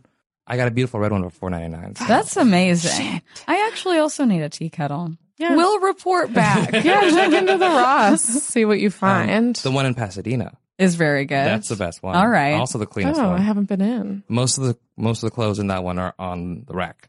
Oh, wow. As opposed to something to be said. Trampled on the floor. That's crazy. But I've only been there when it first opened at 10 a.m. So sure. I can't speak for an afternoon. For an afternoon. Pasadena Ross. I can't imagine. But actually, I remember one time, because we went to Ross so many times, that I pooped my pants at a Ross. And everyone was like, correct. It seems right. And my mother refused to buy me new pants. Oh, no. Why? The only time that anyone's ever been like, I need to buy pants at Ross. I need to. Was it like, I don't want to buy pants right now? Or was it like, sit in your mistake? It was. So it won't happen again. I truly wish my mother had that decency in her, where she was like, I can't afford this. We can't. No. It was more like, no. Oh, God. You do this on purpose, which is like, who shits their pants on purpose? No, there's no winning part of that. No, it was. You're not getting anything out of it, believe it or not. Oh, and it's like, you're going to have to be in the car with me on the ride back home. Yeah, that's not good. Here we are. This hurts all of us. That's bad for everybody. Listening to Mary Houlihan's Little Podcast is like being stuck in a blender of early 90s FM radio. That sounds like a quote, but I just came up with it. Every time you listen to Mary Houlihan's Little Podcast, it's something different. A morning talk show, an advice show, a game show, a makeover show, a call-in show, a call-out show, all from the mind of Mary Houlihan. Plus commercials like this one. Hey, the big concert's on the beach. Let's go. But wait, I have to eat all these tacos. Just put them in your pants. You ever go on a run and reach into your pocket for a taco, but it's all cold? No way! Taco pants are special pants with foil-insulated pockets that keep your tacos warm all day. I'm in love with the taco pants. Taco pants. Now available with sour cream. This next podcast was named 2018's Best Podcast for Aspiring Comedians by Vulture. Not because it talks about how to succeed, but about how to fail. The Need to Fail with Don Finelli features comedians and entertainers at the top of their game, talking about all the roles they didn't get, all the shows they bombed, all the times they ate shit and their dreams felt more elusive than ever, and how they persevered through those times. In the following clip, Don talks with comedian, writer, and improviser Neil Casey. So you kept your car? You have your car in New York? Still have my car in New York, and then I had 30 days to figure out like where I'm going to live and what's going on. And the answer ended up being that I lived nowhere for 5 months. Wow. I threw away a ton more shit. I got a storage unit over on the West Side Highway for the stuff I kept that wasn't in my car. Wow. And then I was homeless from April of 2012 until September of 2012 or mid-August of 2012. Jeez. When I moved into Nick Kocher's room that I rented with like Grant O'Brien and Mary and Lennon and some good people there. Right. And part of it was like, I called it it's like a controlled homelessness, because my thinking was if I can just, there's some places I needed to be, including, the Torco trip to South Carolina, Williamstown Theater Festival, where I teach improv classes in the summertime. My family rents a beach house in June. So there was like, if I could just cover these weeks, then I basically wouldn't need to pay rent for I thought 3 months. It ended up being like a little over 4. What did you do? How did you do this? Where did you stay? I stayed at my brother's a little bit, a couple nights, but he just had a bedroom. Did people know? Did you tell anybody about this? The people I asked to stay with, I did. Yeah. But nobody else knew. Nobody else knew. Because Heinz and I were doing our show then too. So anytime Heinz and I would do Small Men, I would stay at his house the night before. Right. And I'd sleep there, and then we would. But did you tell him? I don't have a place. Knew. Okay. He knew. My closest friends knew. Right. I would say Heinz stayed at my brother's. I stayed at Dan Black's one time. I stayed at Blove Band's one time. Right. These are all people right in Manhattan too. Yeah. Gotcha. Kind of keeping it honest that way. I lived at the Greenpoint YMCA for a little while. With a lot of old guys. Where are you mentally during this? How are you determined, or are you like fucking low? Well, I was throwing. In retrospect, I believe that what I was doing was I was eliminating absolutely everything that I had going on in my life, so that I could like reboot the few things that I think would actually work. Another very exciting addition to Forever Dog this year was the beloved cult sensation Podcast The Ride, a show about theme parks hosted by 3 childless men in their 30s, Mike Carlson, Jason Sheridan, and Scott Gardner. This year, Podcast The Ride accomplished perhaps the most impressive feat in all of comedy podcasting, releasing an 18 episodes in 18 days series about Hollywood's Universal City Walk that was rightly named Best Miniseries of 2018 by Vulture. And here is a clip from that very series, The City Walk Saga. And let's clarify, this series is about City Walk at Universal Hollywood, not City Walk at Universal Orlando. Important. That is an entirely different entity. We will not speak about that at all. At all. This is only for Hollywood, and yes, now... That is also lovely. It's a lovely place. Yeah, well, and an endeavor like this requires rules and parameters, right? And which is why, we've carefully caged ourselves in with the 19-part system. Now, where did 19 come from? I feel like it's because they aren't necessarily all even in the amounts of stores and restaurants, but I think 19 is a perfect number, and I don't want to question perfection, but if we had to analyze what is it about 19, why is that the perfect amount? One of the impetuses for doing this is that we met a guy. I think a guy almost undervalues what he is. A mentor figure, maybe, or a voice of authority. Boys. Oh, he's here. A sector keeper. You could know who could have said it better themselves than the man, the being himself. Joining us today on the podcast is we call him the sector keeper. He keeps the different sectors of City Walk. Universal City Walk sector keeper, please. Of course, Universal City Walk Hollywood sector keeper. Actually, if I may correct you, I'm so sorry. Yes, my spirit can't cross the. Across country. The country. You start to dissipate when you hit the Mississippi. I lose correct? strength, yes. Yeah. So when we talk about 19 sectors, this is sort of a number that's been around for as long as time. Like the number 23, the significant number of the Jim Carrey film, 19 is it exists in many different codes, and it's embedded secretly all over the City Walk property. That's fair to say, correct? Yes. As an otherworldly meaning. City Walk is a powerful place, a magical place. Right. And so you must divide it into sectors. To experience more than a sector provides would be dangerous. Yes, if we have too much fun and too much discussion of maybe say 2 sectors at once, it would be too much for sort of a normal mortal man or woman to handle. So that's why we've divided it up into different sectors. Because if we were to talk about all of City Walk at once, who knows what would happen? I don't know. We would just be exhausted, or we'd be here all day. Well, all week. And many people in this city or visiting Los Angeles from other cities have gone up to City Walk, and I can only imagine. I mean, there's no wrong way to do City Walk, but there's also a perfect way to do it, and it seems to me, Sector Keeper, that by laying out the divine sectors, you are providing your ideal way of experiencing this mall. I would call it a perfect sort of roadmap. Yes, look at it as a roadmap. A roadmap that will provide you many things. Discoveries of popcorn. Ooh, okay. At Popcornopolis. Discoveries of board shorts. Oh, okay. At Billabong. Discoveries of watches at Fossil. Oh, okay. Discoveries of water massages at Zen Zone. Ooh. Okay. And discoveries of well-priced women's fashion at Angel.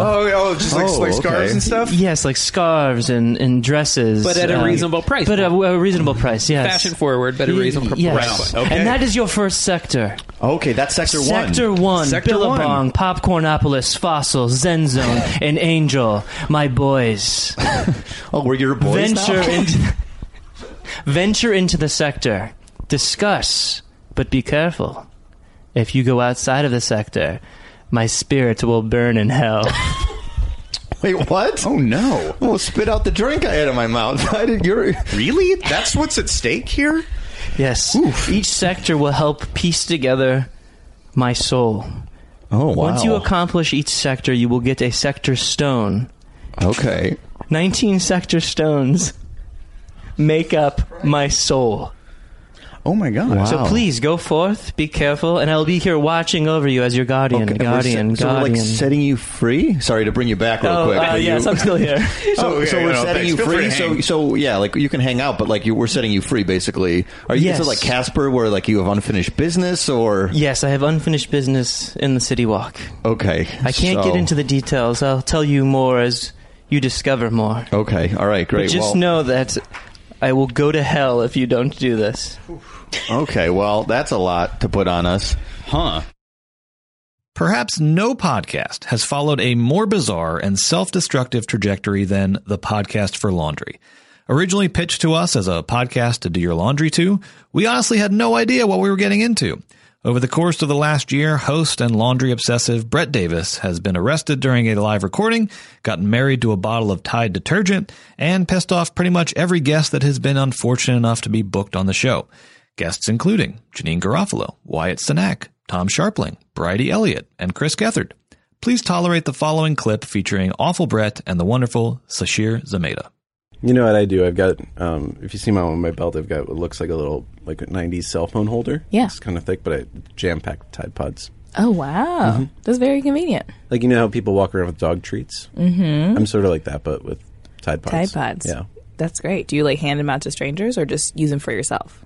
To strangers, for myself, Mm-hmm.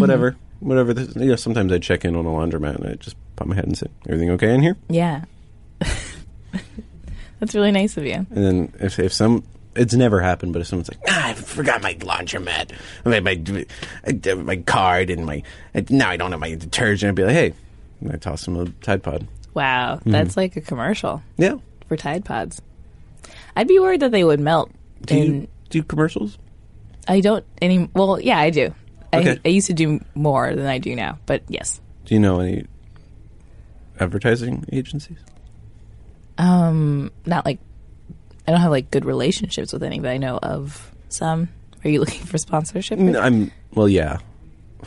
I wish tried. But I think I have a lot of great laundry detergent commercial ideas. I'm sure you do. Mm-hmm. There was one commercial I auditioned for, actually for Tide. I didn't get it, but I auditioned for it. Oh my God. And it was like a mom role where you had to like be with a kid who was messy. Uh-huh. And those auditions with other kids are always weird because you don't know the kid, but their mom is there, and you're like trying to like convince them to like chill out and be okay with this new adult in this very strange situation. Interesting. There was one I did for Loves where I had to hold a baby, and that was very strange. And it like a live baby? I had to hold a live baby, and they were like, the casting people were asking me questions like, do you like kids? Do you like being with kids? And I'm like holding it as far away as possible. Like, yeah, this is a blast for me. And it wasn't because it was wet. It was a very wet baby. Mm. Most babies are wet. Was it one baby like kind of being passed around all day? I think they had multiple babies being passed around. I think that baby maybe did a couple auditions, and then they're like, okay, we get what that baby's deal is, and then they bring in another baby. Do you still have your sides? I don't. No. Oh. That would have been a fun segment. Yeah, sorry. It's like sort of living your dream. Yeah. I mean, I've done other stuff since then, but... I could be the baby. You could hold me like a little baby. No. You're a little bigger than a baby. No, yeah, but I could be a little baby. I need my laundry done. The baby didn't have lines. It was just the adult that had the lines, so... Baby just sat there. Coo. I could coo. You could. Do you want to improv this? Okay, yeah, let's do it. Okay. Wow. Should I get in your lap? No, you can stay right there. Okay. And we'll just pretend that you are in my lap. Okay. All right. As a busy mom, I don't have time to just clean up all the time. When I'm on the go. When I'm on the go and my son's on the go, I use Loves. Yeah, that seems great. Yeah. That was really great. Good. What do you use? Loves. What's Loves? The diaper company. Oh, I thought we were doing a laundry commercial. Oh, let's go back and do a laundry commercial. Please. Sure. Okay. Thanks. Yeah. I'm a busy mom, and I don't have time to just run around and pick up my kids' clothes all the time. As you can see, little Herbert gets very upset often. So when I need to get my kids' clothes ready to go,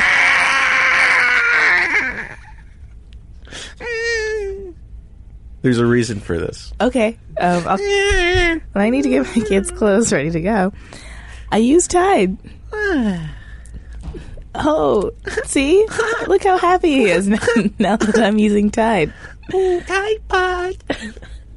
Those were your first words. Tide Pod. Oh, don't eat it. Don't eat it, sweetie.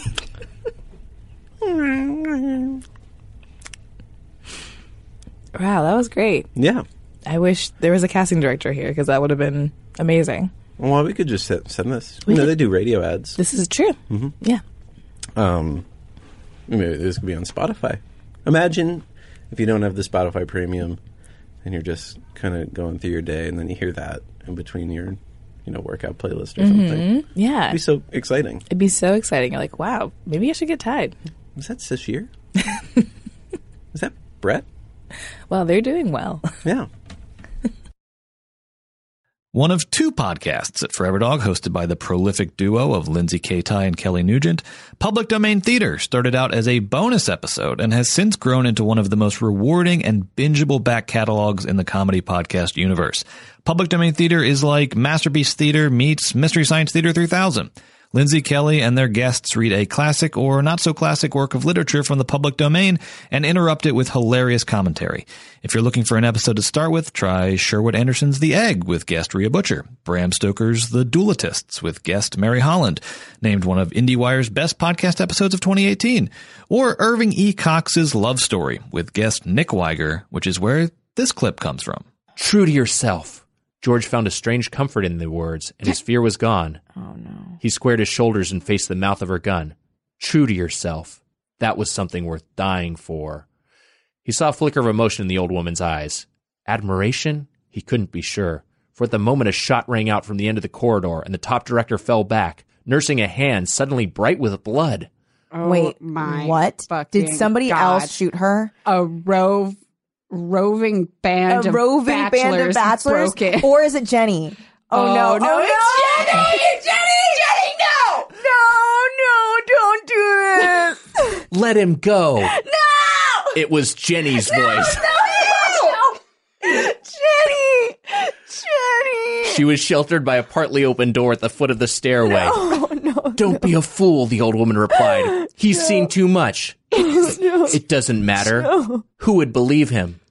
You're upset. You don't realize he's mine and I want him. The directorate will give you a refund of the purchase price. Oh, my God. You didn't understand me. I don't want one of your pretty automatons. Anybody can buy them for a few shares of stock. Oh, I want a God. man. A real man. God. I want to belong to him. He belongs to Watching you. a horror movie. You bought him. No. Ay. And that's what's wrong. We really belong to each other. Oh, this is so cheesy. An old woman glanced at George and he saw the flame flicker of feeling in her eyes. Oh. And tears of regret. Why? We have you outnumbered, the old woman said quietly to Jenny. I don't care. I have a gun. I'll use it as long as I'm able. Oh, my God. The moral squad raised their weapons. The director shook her head imperiously, and they snapped to attention again. If you take him from us, she called out to Jenny, you'll be outlawed. We'll hunt you down if we can. I want him, Jenny persisted. I don't care about the rest of it. The old woman nodded at George. He couldn't believe that she meant it. The director was on her home ground in her headquarters building, backed by an armed squad of stone-faced Amazons. She had no reason to let him go. She walked beside him as he moved down the hall. When they were 20 feet from the guard, she closed her thin hand on his arm. Her eyes swam with tears, and she whispered, "Punch me." There truly is a love potion. Not this nonsense we bottle here, but something real and very worthwhile. You and this girl have found it. I know that from the way she talks. She doesn't say anything about ownership, and that's as it should be. As it has to be for any of us to be happy. Hold tight to that all the rest of your life. Don't ever believe in words. Don't fall for any more love stories. Believe what you feel deep inside, what you know yourself to be true. You men who learn to break away are our only hope, too. Wait, I'm sorry. Who's talking right now? This is the old woman who's been shot. Why did she all of a sudden change her mind? I don't know. She's flipped 180. I hate this so much. Most of us don't see that yet. I do. I know what it used to be like. Someday there may, so she's like over 90 years old? Yeah. Someday there may be enough men with the stamina to take back the place of dominance that we stole from them. God! We thought we wanted it. For decades before, we had been screaming about women's rights. No! Oh my God. This is horrible. The scariest story I've ever read. This is a nightmare. This is horrible. This is horrible. This book, this story. Her thin lips twisted in a sneer and she spat her disgust. Finally, we took what we wanted, and it turned to ashes in our hands. We made our men playthings. We made them slaves. And after that, they weren't men anymore. But what we stole isn't the sort of thing you can hand back on a silver platter. I thought she was shot. Why is she talking so long? I'm going to throw up. I don't know. I am going to throw up, too. I hate this. Seriously feel nauseous. But what we stole isn't the sort of thing you can hand back on a silver platter. You men have to get enough courage to take it away from us. Oh my God! Her grip tightened on his arm. No. There's a fire door at the end of the hall. If you push the emergency button, you'll close it. That will give you a 5 or 10 minute start. I can't help you anymore. They were abreast of Jenny. She seized Jenny's hand and thrust it into his. Beat it, kids. There's what? There's a bachelor camp on the North Ridge. You can make it. Bachelor camp. And from here on in, what he says goes, the old woman added. No. Are you kidding me? Don't forget it. One of 2018's fastest growing podcasts, an absolute phenomenon that's just getting started, please enjoy the following clip from Race Chaser, an episode-by-episode discussion, dissection, and dissemination of RuPaul's Drag Race hosted by the franchise's very own golden child and prodigal son, Alaska Thunderfuck and Willem. And if you live in the Los Angeles area, do not miss Race Chaser's very first live show taking place Friday, January 11th at the theater at the Ace Hotel. Tickets on sale now at racechasertickets.com. Now, for this challenge, for the first time, there's a live studio audience and a fake band. The band is definitely fake because you could tell it's the track, and then you're like, I okay. love a fake band. Like nowadays, they would have the pit crew doing it in their underwear. Oh, for sure. That's with very, no shoes. Like, yeah, that's it's very rocker. No shoes. No shoes. Yeah, for sure. I don't want to see a sock on the Go-Go Boys. Go-Go Boys, please keep your socks on. The health department's coming by tonight. Matching socks, please, tonight. No holes. What'd you say? So the basic rundown is, I think, from kind of like top to bottom, Jessica surprises and really delivers and is confident. Pandora's voice is kind of but like she's, doing her like rock moves. Yeah. Hey, now you're an all-star. Get your game on. Go play. I think she looked cute. Yeah, she's kind of Smash Mouth. Like she has the crimpy hair, and like she's giving rocker, and she characterizes. She's giving me Lindsay Lohan mall rocker. from Freaky Friday. Exactly. That hair could have been teased out. She could have had like a couple scabs, but she's clean, concise package. Yes. She demands an ovation as she walks out and peels off one piece of sequin dot fabric. Honey, we've all done it. I've never demanded applause. I've never demanded applause, but I've done the sequin dot reveal. I know. I've done shows with you. Ding, ding. Anyway, I'm not dissing it. No one sees this reveal coming. I'm wearing just a sheet of fabric. No one knows that I'm going to take this off. I know, I'm keeping this on for the whole show. I think anytime that you have to go out for a challenge and you have to get an audience ready that like has been sitting, come on, clap your hands. It's always like a risk because they could always just cut to the audience giving nooch. Yeah. Also, keep in mind, this audience has to watch how many queens sing the same exact song? 6? Wow. 7 times in a row. Which, okay, it's going to be hard to get that audience going. For sure. Sahara actually forgets some of the lyrics. Yeah. But Tati adds her own. She gets some chanting T-A-T-I, bitch. Tati turns the party every time. She's a great performer. Raven, too. Raven does really well, not surprisingly. And she's got a little... Something that, for me, is like a wet cotton ball pulling apart. There's just a thin strip of panty over a padded ass. And to me, that's just like...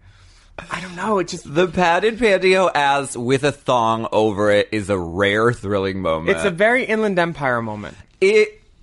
Because the girls do it. The girls do it. Morgan does it. Yes. Raven does it. It doesn't, to me, resemble a real ass enough for it to be like... For it to have the impact that a thong is supposed to have. Yeah, I'm not saying put on depends, but put on a light panty, a French cut, a brief. Yes. It draws attention to the wrong area. It's like, oh, okay, that's, It's more for drag queens than it is for, like, the audience. Sure, because it doesn't, I mean, and Raven, like, keeps turning around and, like, showing her ass off, and it's like a loaf of bread with like a piece of tape over the middle. 100. It doesn't resemble an ass. And the seam from the pantyhose is off center. That happens. Okay, I'm not going to knock off points for that. A girl presentation. I'm not going to knock off points for the presentation. Anyway, but she fares well. Rue's living because she looks like Rue's baby stepdaughter. She has a tattoo of Jinx Monsoon on her forearm She looks like Terry Nunn. She's selling it. They love it. She has Terry Nunn's hair on, basically. And I believe that's an exposed corset. Ding! Ding! 100%. Tyra is exposed corset. Now we do it every episode for season 2. Tyra is dressed like Beyonce does rock, basically. That wig has been around the world at this point. It has that multiple Morgan McMichael's All-Stars promo wig has been around the world. For sure. And she's giving Beyonce choreography, codography. She walks backwards like Beetlejuice at one point and says, I'm going to do this. This is a case of the clothes are taking over. Mm-hmm. And it's, especially for rock and roll, it's supposed to be about connection with the audience. Visceral, in the moment, free. But she's like, I'm doing this thing with the code, and I'm not singing the words where they go at all. Yeah. She was in her own, she marched into her own band. And that was on a one-person loop in her head. Yeah. But she had immunity, so she was vulnerable. She made mistakes, and she learned from it probably. And she thanks probably, and she's very thankful for it. I bet. Thank you for your critique. Sketch comedy and podcasting are an absolute match made in heaven, and that's why we were very excited this year to produce John Milheiser and Zed Kutzinger's 10-part series, Radio Shorts, a collection of comedy sketches for your ears written and performed by over 30 of New York and LA's premier sketch comedians. One of our favorites was Starla Summers, a sketch about an unfortunate cruise ship entertainer written by Jesse Esparza and Kat Pilardi, performed by Kat Pilardi, and presented here in its entirety.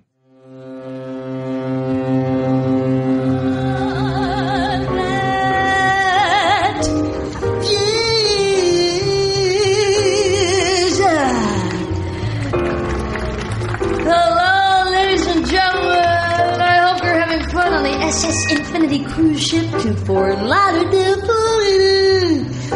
I'm your cruise ship singer, Starla Summers, and I've been singing on this deck for 9 hours straight, no breaks. And my skin is literally burning off my body. This girl is on fire. Yeah. Now, Gloria Glamour, if you're out there, please come and relieve me. Oh, she's got her head in the clouds. She's burning it down. This girl is on fire. I'm talking about me. I am on fire. This is a cry for help. But enough about me. Does anyone in the audience have any sunscreen? Blankets? Hats? One hat. Anybody with a hat? Oh, I'll come to you. Yeah! Oh, Mama's got a brand new hat. Ow! Ow! Ow! Oh, everything hurts to the touch. Jesus. Can't wear a hat. All right, never mind. That is the most pain. This scalp is on fire. You get what I'm doing. How are you guys enjoying the cruise? Huh? Now, let's not forget the SS Infinity is your destination cruise ship and ranked in the top 5 shrimp buffets in the Western Hemisphere for a cruise ship. Thank you, Time Magazine! Yay! Oh, I'm going to sit down because, baby, I'm feeling dizzy. Ah! How did my asshole get burned? Oh, no. Oh, how about a joke? Here we go. If I don't die of an intense sunburn today, I will definitely develop a melanoma. Or at the very least, basal cell carcinoma, because skin cancer runs in my family. Who wants a conga line?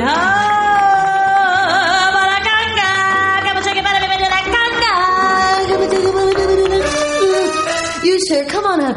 Yeah, let's start a conga line. Hands right on the shoulders there. Oh! Oh, my shoulders, my arms, oh, my ass. Oh, no. Get the fuck off my stage. Get the fuck, who the fuck? Yeah, and we're back. You know what it is? It's like I woke up in the middle of surgery, and I can feel all the pain, yeah. Okay, enough about me. I hear we have a corporate team from you on board today. Can you give me a hey, Starla? Hey, Starla. Yeah, and we got the Bumpkin family from the back hills of Georgia on deck. Can I get a hey, Starla? Hey, Starla. Yeah. Now, are there any doctors or nurses on board? Because I'm pretty deep in heat stroke here. I'm smelling burnt toast. Come on, doctor, give me the news. I got a bad case of loving you. Come on, a bad case of skin peeling right off my body here. Woo! Ew. I'm feeling kind of shaky here. I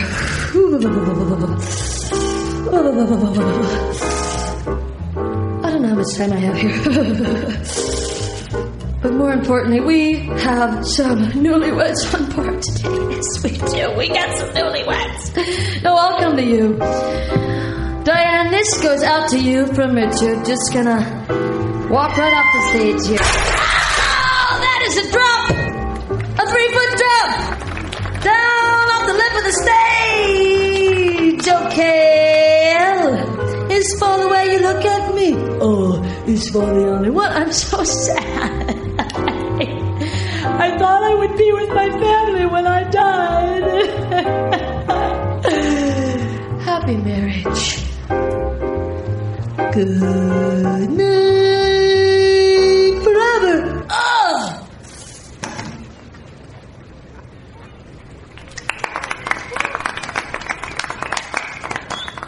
She's dead. Next up is Relatively Healthy, Jenny Stoller's podcast about health, sex, wellness, dating, and self-care. This year, Janie has conducted some of the most honest and revealing interviews that you will ever hear on a comedy podcast, covering topics such as breast cancer, body acceptance, grief, plastic surgery, polyamory, addiction, heart transplants, mental illness, and menstrual products. Definitely one of the highlights of Relatively Healthy this year was Janie's 2-part series on abortion, which included this clip with guest Kim Kalish. When you're trying to defend abortion, you try to make it seem like it's not that big of a deal, so Yes. it doesn't feel scary. Yes. And that's fair and that's fine. But for me, I got lost in it because all I was hearing from people who are pro-choice is like, it's fine. It doesn't matter. It's fine. I don't regret it. And, I'm 2 years out, and that first due date that came through, I was a mess over. I had to go take a hike up a mountain with my dog, and I just left for the day. And I was like, peace out. I need to go do this. And sometimes I still do the math of how old that kid would be if I had kept it. And I go through it, and I still think about it. And I never question my decision, but I always think, what if I had made a different decision? So in the battle of abortion, that seems to get really lost. And I just wish, I know there's got to be more women than just me thinking about it. So, and I would think that I'm probably in the majority. It's just that there's such a shame because we all live in the shadows that we don't know how to talk about it. Yeah. And we're scared of pissing people off too, I think a lot of the time. I mean, there's also, what you're saying is interesting because if there's a pressure to scream, and some people, they're just naturally wired like this, or they feel this way. They want to scream about it. They love it. It's the best thing that they ever did. No complicated feelings.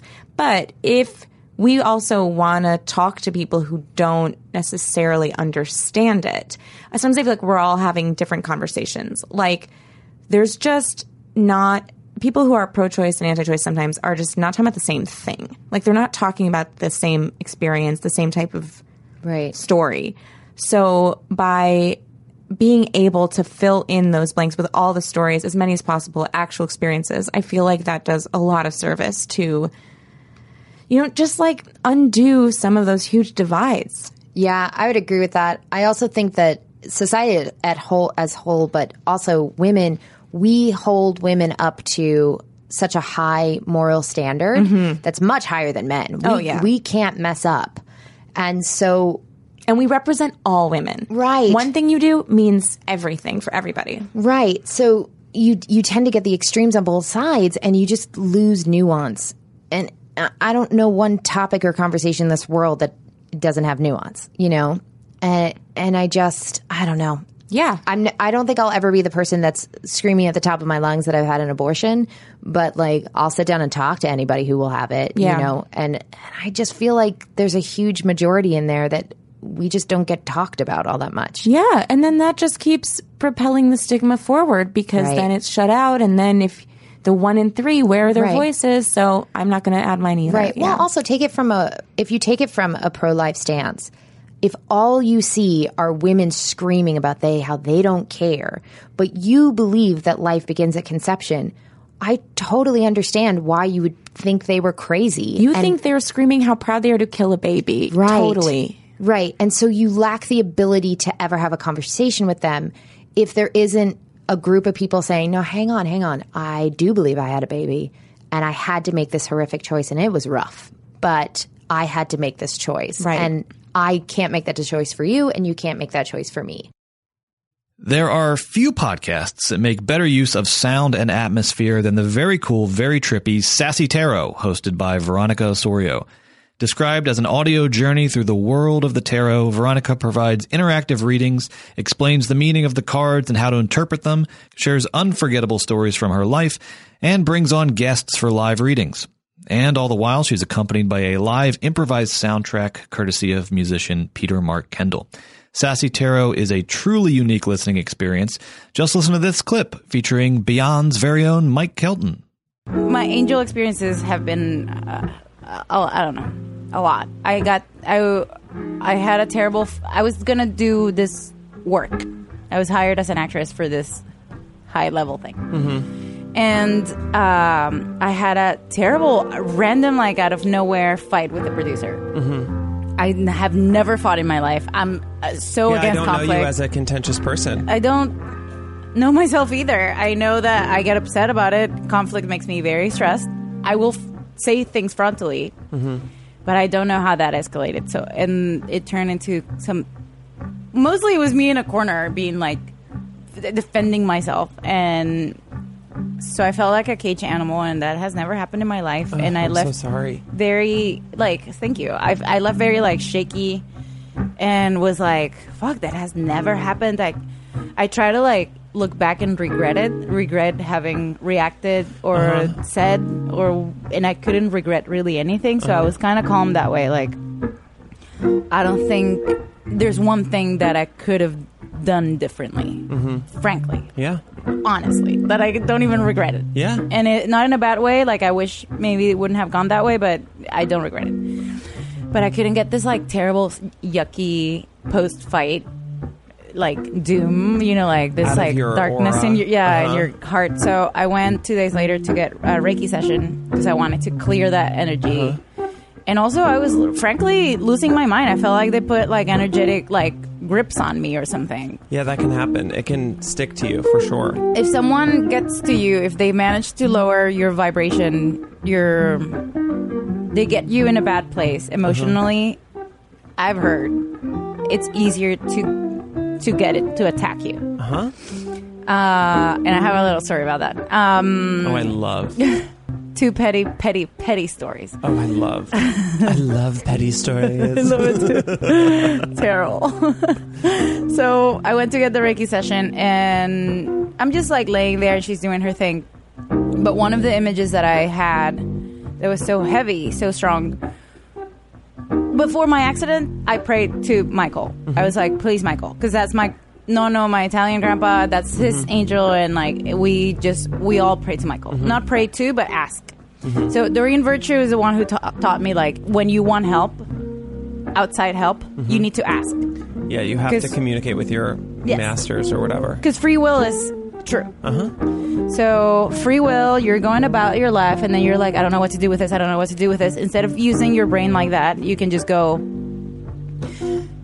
Anyone who's qualified to help me with this, any idea, any thought, any person, please send it my way because I need this help. And then you at least are opening your brain to receive this solution versus just like staying in the asking place. If you stay in the negativity of it, yes, you kind of like tear yourself apart. Yeah, because you're not even actively looking for a solution. While when you ask, even if you don't believe in angels, you're asking, so you're putting your mind already in that position. It's literally the idea of like asking for help when you need it. Yeah, and people will help you if you ask. Yes.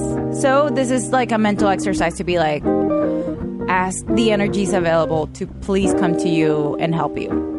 So I do that. With the accident, I barely I scratched myself basically, even though it was hard.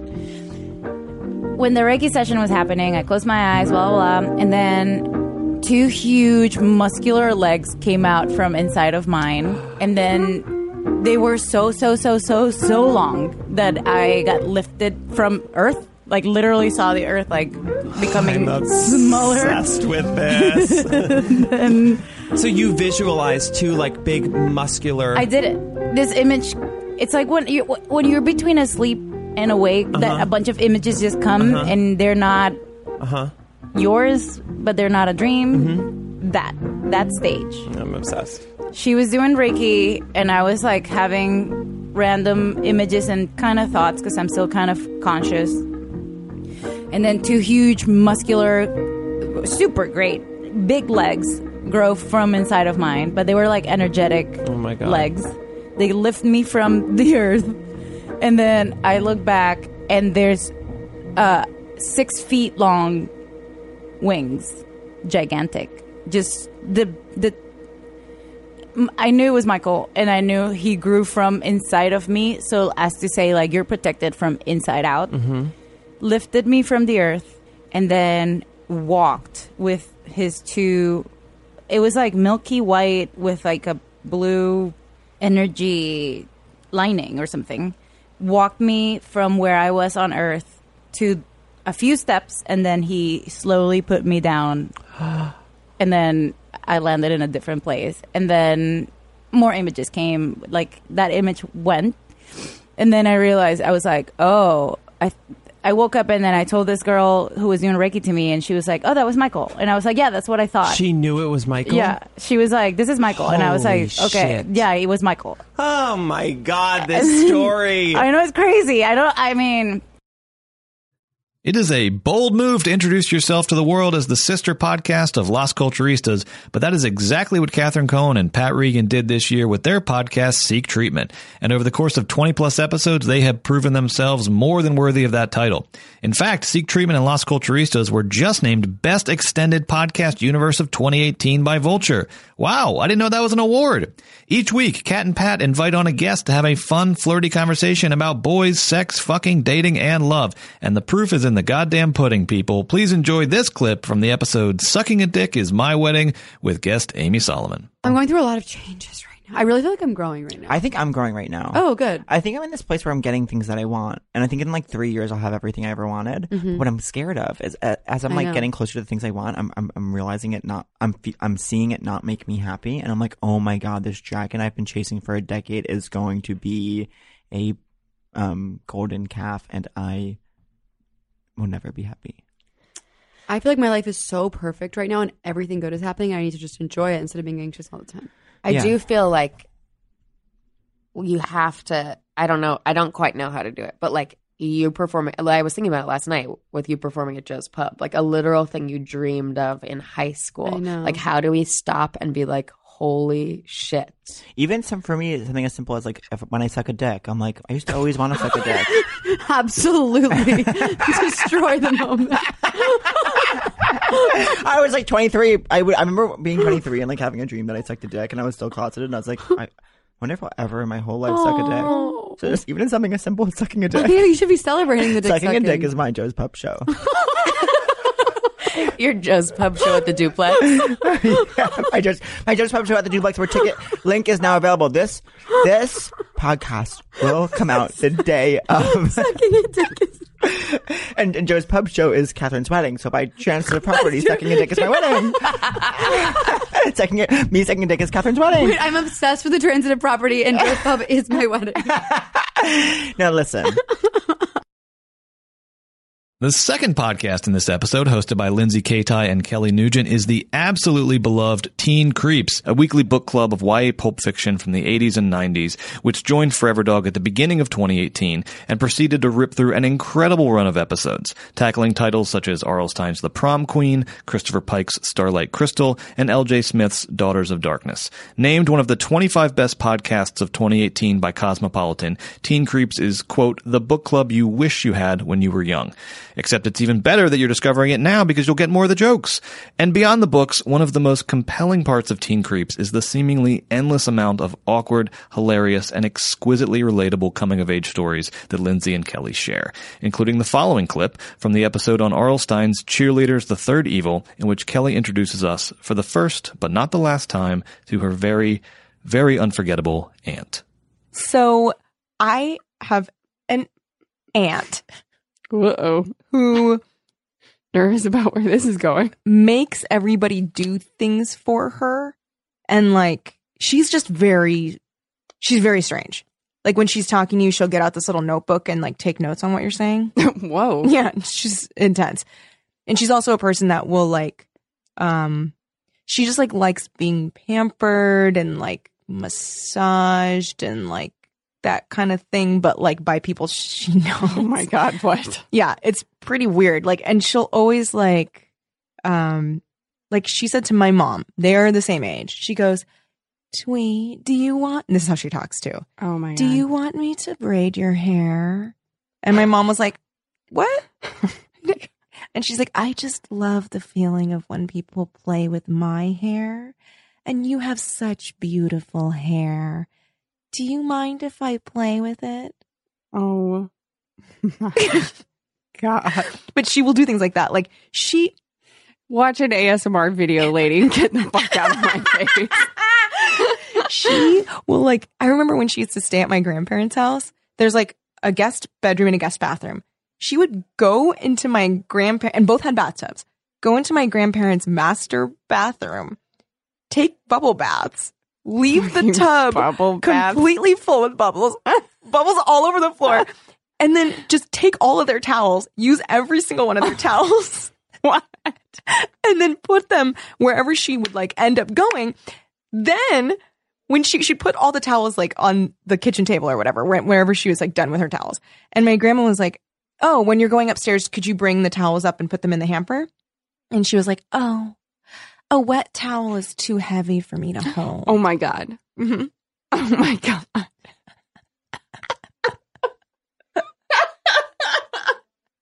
But you were holding the towel. I know. That's how it got wet. No, it's so... Are you insane? There was so much. Holy shit. Yeah. I love this woman. Yeah. She was like, I remember... What is her name? Oh, I don't know if I want to say it. It's not as good as I was hoping. No. Let's call her Annabella. Annabella. She also, I remember... new name. Sorry. No. Souffle. Souffle. Very good. Souffle entree. Souffle entree.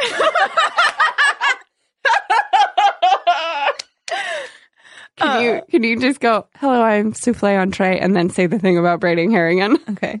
Oh, no, I'll do an actual line that she has said at the beach. Good. Hello, I'm souffle entree. Can you put suntan lotion in between my toes? Oh my for me? God, shut the fuck up. No! And then her husband did it. No! And we were all like, ugh! Souffle entree, you are too much. So this is when my dad's driving.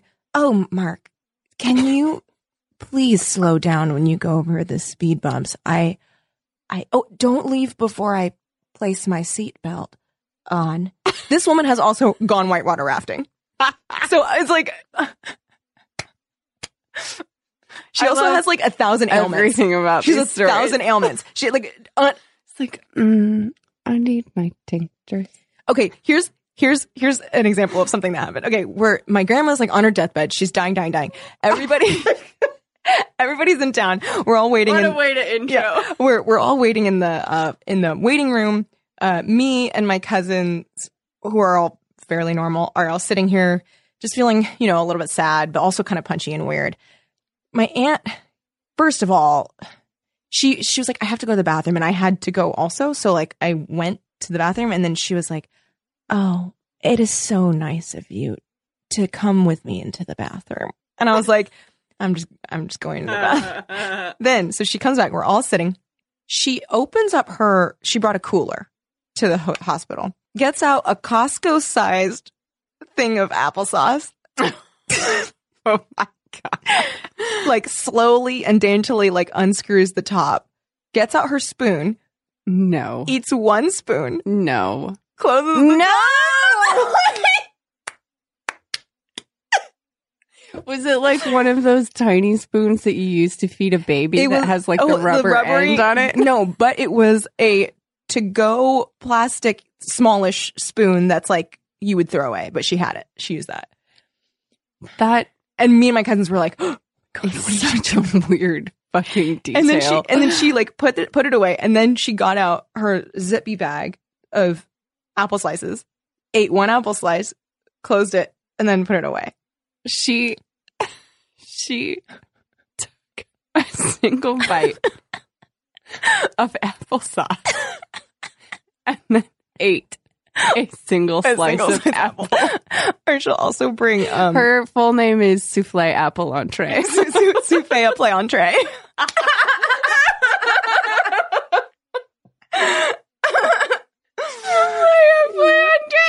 Souffle Apple Entree. One thing that we here at Forever Dog will always remember about 2018 was getting the privilege to reboot Ben Acker and Ben Blacker's legendary podcast, The Thrilling Adventure Hour. Renamed The Thrilling Adventure Hour Treasury, we've released 3 episodes so far, with many more on the way, featuring the triumphant return of classic segments such as Sparks Nevada, Marshall on Mars, Beyond Belief, and the cross-time adventures of Colonel TikTok, as well as new tales, new writers, new guest stars, and a bold new sound.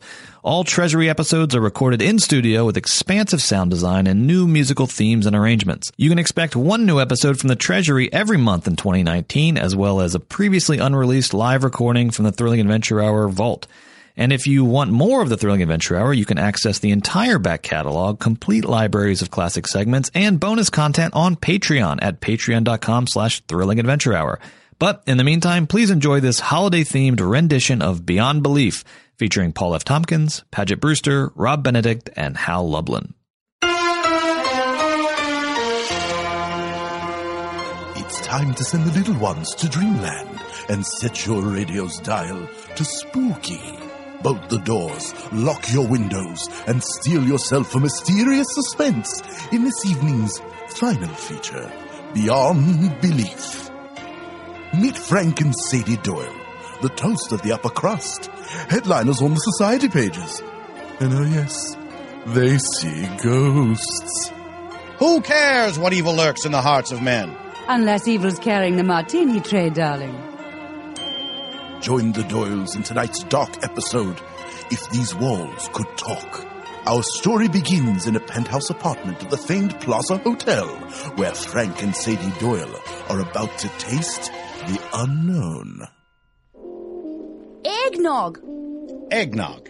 Here goes. Oh my!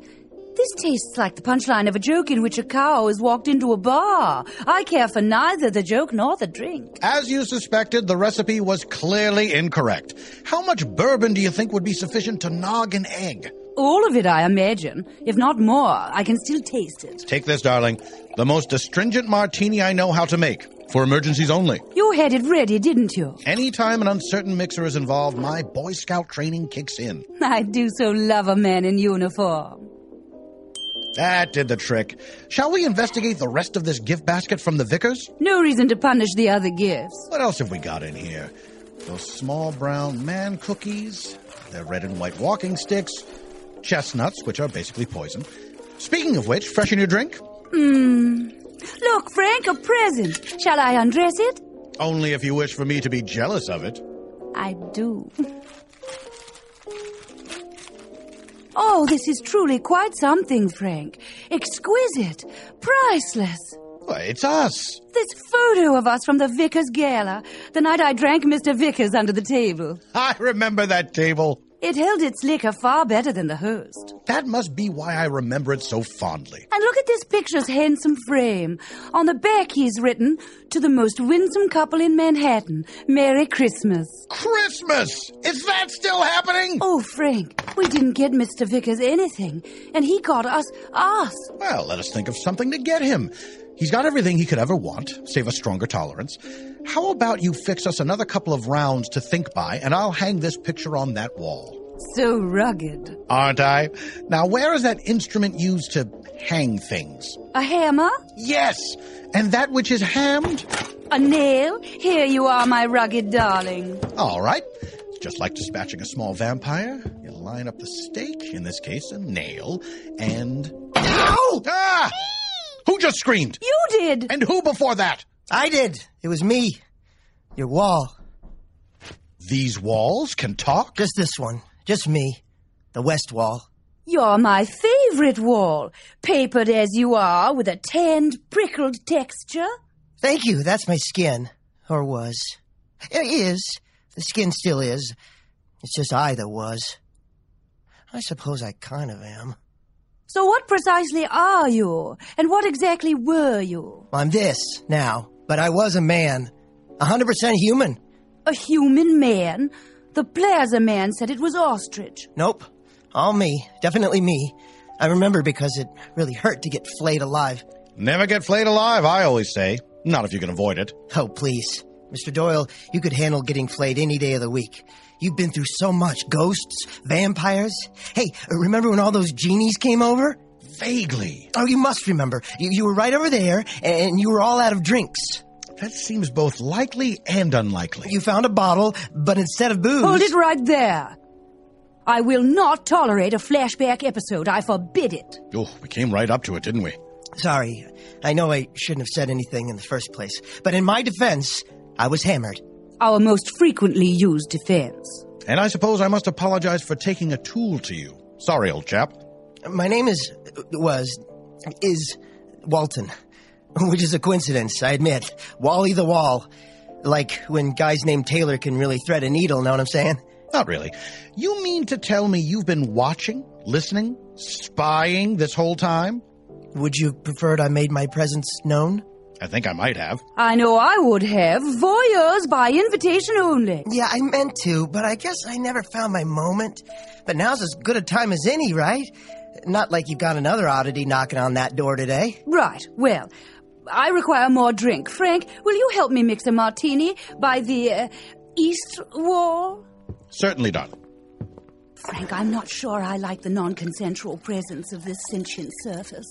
I couldn't agree more, love. What's next, a garrulous floor? No, thank you. We must find a way to move him out. Are you guys talking about me? No. Yeah, you are. Are you talking about exorcising me from this wall? Why would you ever think that? I know you. That's what you do. As it turns out, we've decided to exorcise you from our wall. But where will I go? Come again? The spirits you exorcise, do you know what happens to them? It depends on them. Walton, unless we're upset, we tend to send them where they think they should go based on their circumstances and perspective. So they could end up someplace terrible, like a swimming pool filled with wigs and mustard. Only if that is their rather specific fear. It is. And they believe that's what they deserve. I do. Then, yes. Do you drink? You sound like you could use a drink. Back when I was a guy with hands, I never had friends like you. Now the Frank Doyle is asking me to dance. Drink to drink. And all I can do is stand here like some kind of, I'm sure there's a word for it. Now, don't get too down. It was a good run. You've been part of our adventures all along, Walton. We just didn't know it. Yeah, it's been fun. Are you? It's been real fun. God, it's been so much fun.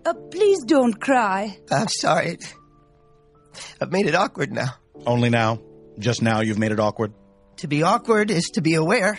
Descartes. You're sure you don't want a drink? I don't have any kind of digestive tract, but if you wouldn't mind not exercising me, I won't make a peep again. It'd be like I'm not even here. As if I could forget. Perhaps Sadie has the solution. You are the wallpaper, not the wall itself. Yes, I'm more of a skin condition than anything else, really. Shall we peel you off the wall, then? And do what with me? Deliver you somewhere nice. Do you fancy Bermuda this time of year? They've got plenty of walls there on which to live out the rest of your bizarre consciousness. That's the thing. I'm not sure I want to be a wall anymore. Well, then what would you care to be? I'm basically leather. Instead of watching you, always watching you, I could be wrapped around you, Mrs. Doyle, holding you. No. I do not like the sound of any of that. Nor do I. Me neither. Neither what you said nor how you said it. No. But you know who would love a one-of-a-kind coat for Christmas? Mr. Vickers, to whom we owe a gift. Wonderful. May we dispatch 2 birds with you, Walter? Frankly, I don't know if I want some strange man to wear me. Well, Vickers isn't strange. He merely traverses the globe in a boring old copper zeppelin filled with trunks and trunks of dull old money and everyday flammable gas. What's strange about that? Luxuriously on the edge. He calls himself the Thrillionaire, which is either ridiculous or admirable. Honestly, I go back and forth. I don't know. Listen, you can be a coat or remain a wall, but you can't stay here. Fine. Mr. Vickers' coat it is. Here we go. I'll just reach up and peel you at this corner, Walton. Oh, my God, that is painful! Oh, dear. Maybe all in one go, like pulling off a Band-Aid, but in a scenario in which it hurts only the Band-Aid. Just do it. Just do it. Don't talk about it. Just do it. Just do it.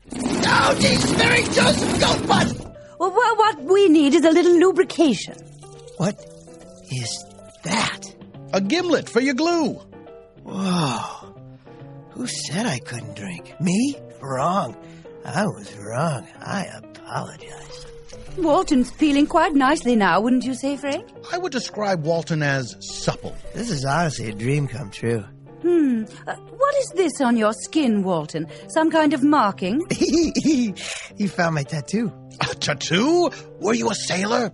No, I was a member of a secret society. I should never have joined a secret society. I just knew I'd end up a wall. I always do. You know. Frank, we've seen that tattoo before. I think I'd remember. Turn it upside down. Ooh. Oh, this is from the Triangle Club. They tried to recruit me about 10 years back. Frank, isn't that when the Plaza said an outside contractor had gifted us the ostrich wallpaper? And the wallpaper arrived after we concluded that the Triangle Club was nothing but a men's group for warlocks. Indeed. Didn't we put a stop to their entire chapter? You eradicated the Isosceles Cauldron? No. We helped them eradicate themselves. Oh, you did. The club felt like a very wronged triangle, Mr. Doyle, determined to make it a right. Are you saying they flayed you because of our actions, Walton? Oh, no, I got flayed way before that. For infidelity. And not even mine. You know Pythagorean? Warlock? Yeah, his wife is whose infidelity it was. Well, why would they ever save you for us? Oh, well, my punishment was to be a punishment. Honestly, I'm supposed to drain your souls. I'm what's called a, oh man, I can never remember. But it's bad. It's a word that means a patch of cursed skin that drains out souls. God, yeah, I don't remember. You guys know? No. Wally, have you been draining our souls? Please be honest. I would never. No, I mean, I was supposed to. I was gonna. But then I couldn't do it because I loved you guys right away. We are touched, Walton. But if we send you as a coat to Mr. Vickers, are you going to drain his soul? If he's not as charming as you, maybe. I suppose we can't send him to Mr. Vickers then, can we, Frank? No, Vickers is more eccentric than charming. That wouldn't do. Shall we send you to that warlock who flayed you and then tried to destroy us? Is he still kicking? Oh, Pythagorean? Yeah, let me see.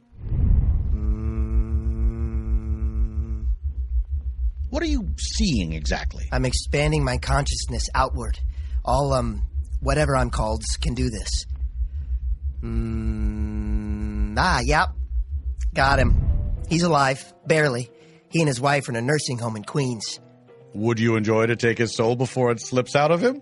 Oh, boy, would I. And it would be nice to see Angela again. Then we shall visit a nursing home. A nursing home in Queens. You do that for me? It's Christmas, apparently. And you're like family. Family we do not want to stay with us, which is just exactly who you deliver to a nursing home. In Queens. Then it seems like we've got this Triangle Club situation squared away. I'll roll you right up now, Walton. Oh, Frank, with Walton off to Queens, we're without a gift for the thrillionaire. What do you get for the man who has everything? Oh! You have it? I believe I have. For the man who has everything, you get him the one thing he doesn't have. Nothing? Nothing. It's perfect. Just like your eyes, my love. My eyes? Have you seen your nose? You want to talk about perfection? Look in a mirror. Your nose, your ears, your lips. Your lips. What about them? Put them right here. But, darling, I'd get them all over your lips. Yes, you would, wouldn't you? Guys. But they're perfect. Hey, guys. They can take it. Guys, you're on me. Hey, guys, could you move me to the east side of the room? I always kind of want to see what it's like over there. Oh, God. If I could, don't want to interrupt, but guys. And so, Frank and Sadie find themselves walking tall in the face of a talking wall. Revenge is a dish best left unserved to those married mediums, lest they find out about it, get it drunk, and send it back onefold. Join the Doyles next time when they once again walk beyond belief in a horrifying Hanukkah episode titled The Lady of the Latkes, Deedle-Diddle, Doom. This next clip comes from a new podcast that premiered appropriately the day after the midterm elections this year. It's called This Is What Democracy Pod's Like, and it's hosted by comedians and progressive firebrands Billy Domino, Oscar Montoya, and Kate Friedman. Each week, Billy, Oscar, and Kate trade hot takes on the week in politics, take the temperature of the resistance, and interview unforgettable guests like young Al Gore, death-obsessed Dan Rather, sexy Wyoming politician Ross Dennison, and the head of non-practicing lesbians for Ted Cruz, Cheyenne Dykes. In the following clip, Billy and Kate read selections from their post-midterms congressional erotic fan fiction. Enjoy.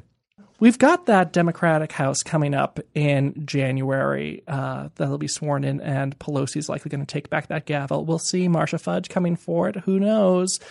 But we've been waiting for this for not even just 2 years since Trump was elected. We've been waiting for this for 8 years now, since 2010. That's right. And we've had some ideas in mind of what might happen when that house is taken back. Absolutely. Ideas that excite us. Yeah. Ideas that make us whisper. Ideas that make us scream. But Kate and I have written up some stuff. Oscar didn't, because Oscar was busy last night. What? What were you busy with, Oscar? He has no answer for that. He's just touching his coffee as if it's going to save him somehow. It's not. Kate, do you want to read your little story? Show us what's in your brain, what you're hoping for we get politically out of this house. Thank you for the invitation, Billy. I'm really excited to have an outlet for my excitement about the house and my own sexual energy. The air was heavily perfumed by fresh, glistening sampler baskets. Abby was so excited she could barely take a bite as Nancy Pelosi kept talking to her on and on and on. No one told me Congress was going to be this fun, Abby said as she took an ill-informed drag, shooting her straight to the moon. I'm with all that, Nance, but I'm going to be all up in that probe, giving my best O face. Oh, Adam Schiff said as a few people laughed. Not my best. Sorry, guys, Adam said as he asked for the bill. Adam, 1992 might have been Year of the Woman, but this is 2018 and it's Year of the Woman telling you to shut the fuck up, Nancy said as all the ladies laughed together in a glorious way. Abby couldn't believe the night was already over. Or was it? All of a sudden, it was February and the house was in full swing.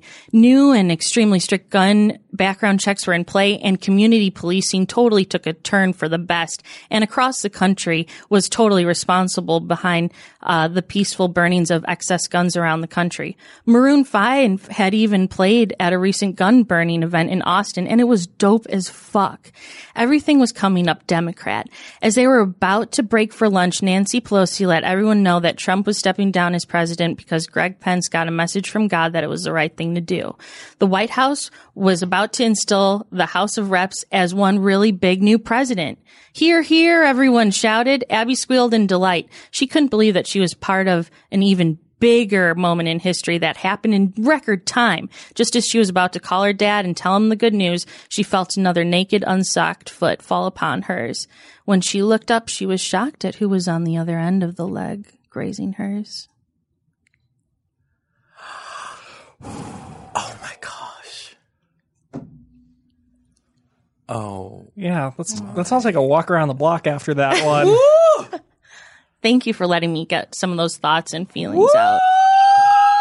I mean, everyone knows that the key to erotica is specifics, and Chili's, Alexandria, Hampton Inn, Maroon 5. These are all things that make parts of my body shout. Mm-hmm. That's so nice. Thank you. It's so nice to have like a warm reception to something that like you write and it's such a piece of you and it's so vulnerable and like, you know, you're questioning like, did I put too many time jumps in there? Is it making sense? Like, and it just feels really nice, guys. Thank you. We are not about kink shaming. We are about kink celebration. That's no right. matter the kink, no matter if it's dangerous to others, you need to do what you need to do in order to express yourself and your body.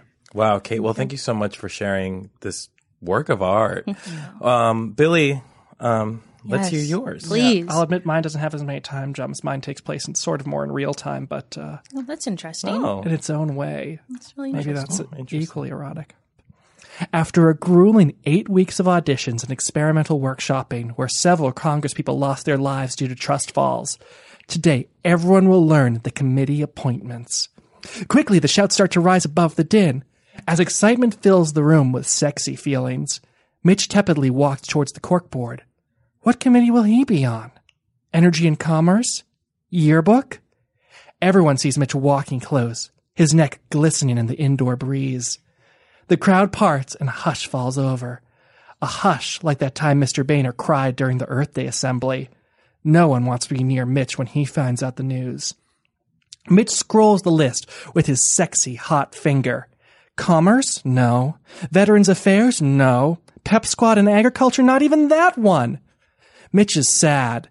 A tear starts to trickle down his cheek as Ted Lieu and Elijah Cummings make out by the junior lockers. Get a room, shouts Jody Ernst through her headgear covered in 4-H stickers. Adam and Elijah do not get a room. They just keep sucking neck, their lips glistening in the indoor breeze. Mitch is about to give up and go home, thinking this new Congress is one he won't be a part of. He'll just have to go home and kill himself like he always does. But just then, he sees one tiny list at the very bottom of the corkboard. It has his name on it, but it's the only name? Oh my God, Holy more. shit. Give us Yeah. more, Billy. That was far too short. Holy crap. If you want more, go to your local library and write this there on a public computer. Is it a published work that you? I don't know. What do you call WordPress? Is WordPress publishing or not? I don't know. Billy, I'm fully steamed up. I really am. Is it legally published? I don't know. Is this in the Library of Congress? Yes, but I don't know what. I don't know what weight you want to give that. Guess what? Forever Dog has a baseball podcast, and it's about more than baseball, and it's really, really good. It's called Three Swings, and on each episode, long-suffering baseball fan Rhea Butcher reinvents America's pastime with radically sensible thoughts on baseball, history, culture, gender, race, politics, and more. John Lingen over at Deadspin hit the nail on the head when he described Three Swings like this. For Butcher, as for everyone else that cares about the game, baseball is an escape, a beautifully pointless hobby that nevertheless connects us to our friends, family, city, and youth. But Three Swings is a baseball show for an anxious age, one where everything feels connected and ambiently doomed. As such, it has become a journey of a host's self-reflection and self-reinvention. The ragged optimism of that evolution is always visible. Well put. Couldn't agree more. Please enjoy the following clip from Three Swings. We've got a big trade, which is Daniel Murphy to the Cubs. Daniel Murphy's outspoken homophobia began when he was with the Mets in 2015. Billy Beane, former MLB player and current inclusion ambassador, was visiting the Mets in spring training to share his experiences as a closeted professional athlete and to discuss strategies to the MLB to become more inclusive and accepting of gay athletes, executives, and fans. And just to put a pin in this there, Billy Beane has since said that he retired from baseball because he did not feel he could come out and continue to play baseball, and he needed to come out. So I think that's an important thing to keep in mind when discussing Billy Beane. I think it's always important to keep a timeline of these things, regardless of what it is, in mind, which you could also consider to be context, that he retired early from not just the sport that he loved and something he was, blessed, I guess, to be able to do. He also had to retire from work, quit his job, essentially, so that he could be his true self. And I don't think we think about that often. We think about, we look at, the internet and everybody's so pro LGBTQ plus IA, like everybody's so pro everything and everybody thinks everything's fine now. But like, you gotta think about these things where, yeah, he's all over the place and they made this position for him, but that's because he had to retire so that he could be who he is. And that's a big deal. That's kind of a big problem. And, I'm more concerned about that people don't have to quit their jobs or be fired from their jobs than I am about, whether or not a team sells a rainbow flag shirt in their pro shop. One thing is making money and then the other thing is preventing a human being from doing a job, So I think that both things are important, but one might be a little bit more important for me. So in response to Billy Beane's visit, Murphy first called the idea forward thinking before proceeding to say that because of his Christian beliefs, he disagreed with Beane's lifestyle. The full quote is this: "I do disagree with the fact that Billy is a homosexual." Something very specific about Christians using the word homosexual, but whatever. Anyway, that doesn't mean I can't still invest in him and get to know him. I don't think the fact that someone is a homosexual should completely shut the door on investing in them in a relational aspect. I would say you can still accept them, but I do disagree with the lifestyle 100%, maybe as a Christian. Oh, sorry. New sentence. 100%. Maybe, as a Christian, we haven't been articulate enough in describing what our actual stance is on homosexuality. We love the people, we disagree with the lifestyle. That's the way I would describe it for me. It's the same way that there are aspects of my life that I'm trying to surrender to Christ. That's a great deal of many things, like my pride, which I think is such an interesting choice of words, and I'll get back to that. I just think that as a believer, trying to articulate it in a way that says, just because I disagree with the lifestyle doesn't mean I'm not going to speak to Billy Beane every time he walks through the door. That's not love. That's not love at all. Now, I have to admit that in 2015, when this happened, I had just started getting back into baseball in 2013, 2014. 2015 was the first World Series that I watched since probably 2006. Because I really was out of sports for a long time. Men's professional sports for a long time. And I found out about this stuff mostly via like TV clips and then maybe the internet, but I don't really know. It was a combination. And I didn't read the whole quote and I didn't hear the whole quote. And I'll be honest, I just kind of saw homophobic baseball player and went, fuck that guy. And that's on me, number one. I have in the past, year of this year, really tried to slow down and not just I'm going to say retweet, but it's a metaphor for everything, which is everything has turned into such clickbait where it's boiled down to this essential nature that is an attempt to get your attention and also inspire either rage, panic, or happiness.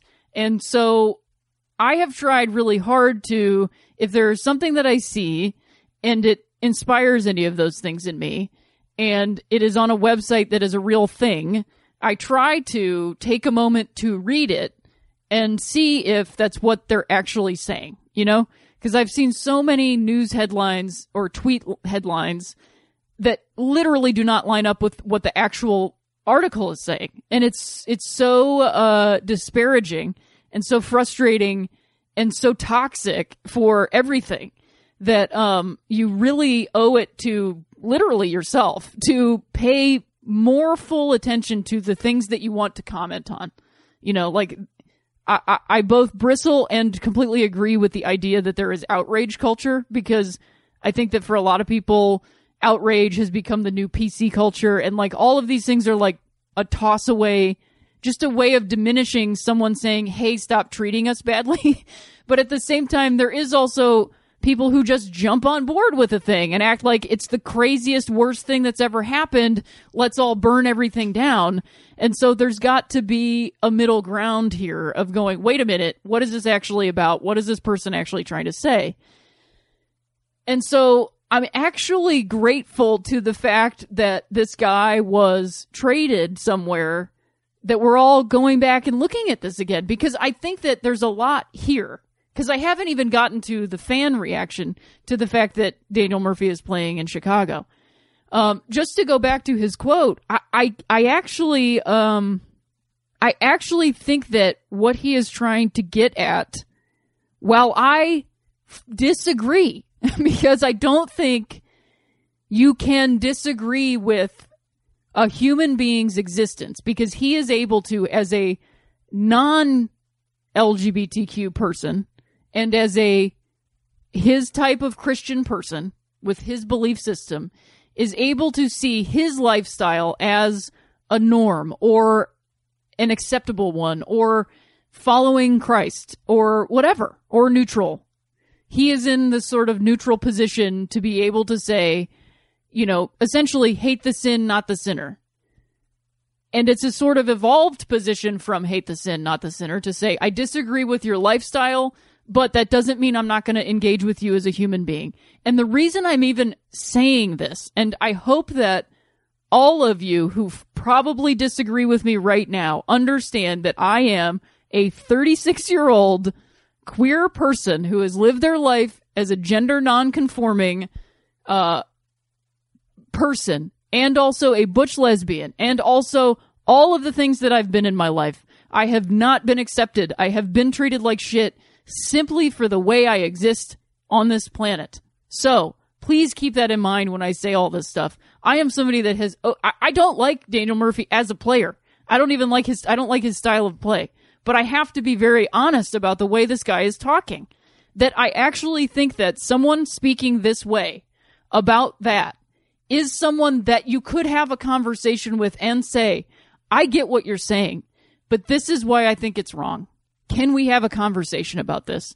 Do you realize that as a human being, you cannot separate my existence from my humanness? And the fact that I am queer is not a lifestyle. It is an existence. It is not something that I put on because I feel like it. Moving now from the baseball diamond to the farthest reaches of outer space, we arrive at Treks in the City, an episode-by-episode recap of Star Trek The Next Generation hosted by Alice Wetterlin and Veronica Osorio that features the absolute best in feminist sci-fi comedy, plus soundboard sound effects, original songs, and amazing guests like Paul F. Tompkins, Amanda Seales, John Lovett, Ira Madison III, Joel Kim Booster, and many, many more. For Star Trek diehards and novices alike, Treks in the City has an absolute treasure chest of a back catalog. So subscribe and get caught up now before Alice and Veronica jump into season 4 in 2019. And in the meantime, enjoy this clip of Alice, Veronica, and guest Whitmer Thomas singing an improvised pop-punk song about the android Data and his android offspring Lal from season 3, episode 16, The Offspring. I have something queued up. Oh, yeah. There you go. What am I singing about? Saying goodbye to Lal. Okay. Lal was a really nice little robot. She felt a little too much. She liked her daddy and she liked his touch. She had emotion. She knew about paintings. She would spit a drink on her shirt. And one day she got too smart. And her little heart was torn apart. So she had to be repaired. But no matter how fast Daddy's hands could move, she had to die because they couldn't improve her. Oh, Daddy could have given her a deep ticking. Daddy could have given her a deep ticking. Lal has a big fuckable ass. Oh my god, what a delight. That's the best. I wish you would just record an album talking about... Well, we are going to record an album, so maybe we can, we can have that song be on it. I'll always do little choruses if you need me. Thanks. Y'all are really You'll good. Be there. Thank you. The Unofficial Expert with Sydney Washington and Marie Faustin is a podcast that we have always listened to with absolute awe at how funny it is, how fast it is. And so when Sydney and Marie brought The Unofficial Expert to Forever Dog this year, we were ecstatic. Each episode, Sydney and Marie invite on a guest who claims to be an expert in a very specific field. Flirting, porn, daddy issues, online dating, cookouts, stalking, sex toys, runaway brides. And they interview the guest to test their expertise, deciding by the end of the episode whether or not to crown them an unofficial expert. Please enjoy the following clip from the episode Sex Date Expert with guest Molly Austin. So I show up to the date and, well, first of all, wow, threesomes are a weird group of people to break into. I will say, as because like, well, I just want to let you know, people who are openly looking for threesomes are fucking weird.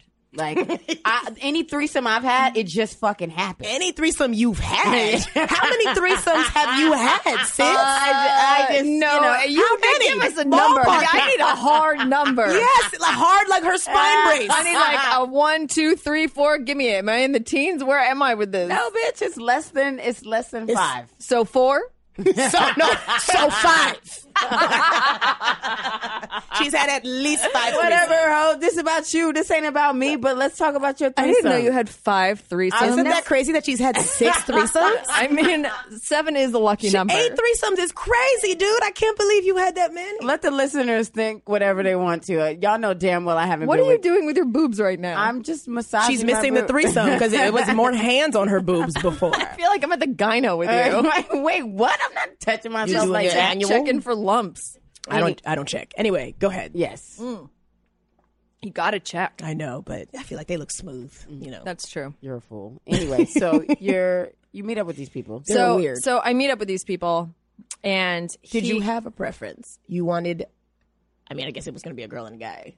Well, no, I was open. No, I was like open to discussing all options. Guy and guy, I'm like, ooh, that's a porno. Feels, I don't know, something about 2 dicks feels very violent to me. Yeah. Like swords, Yeah. right? Like pew, pew, pew, pew, pew, Yeah. and like you get a cut somewhere, right? But I'm like also like not shut down to the idea. But I'm Okay. also not like, Molly, you would take 2 dicks? That's at what I the mean. Same time. I feel like I'm not judging you, but I'm Sounds like judging you judging, sis. Yeah. I think it would have to be like a very, I don't know. I just like, I don't think I could handle 2 dicks. I had a friend who, handle 2 dicks. 2 dicks. You think you could handle 2 dicks? No, I feel like you could handle 2 dicks. Is what Why I you said. feel like what about me?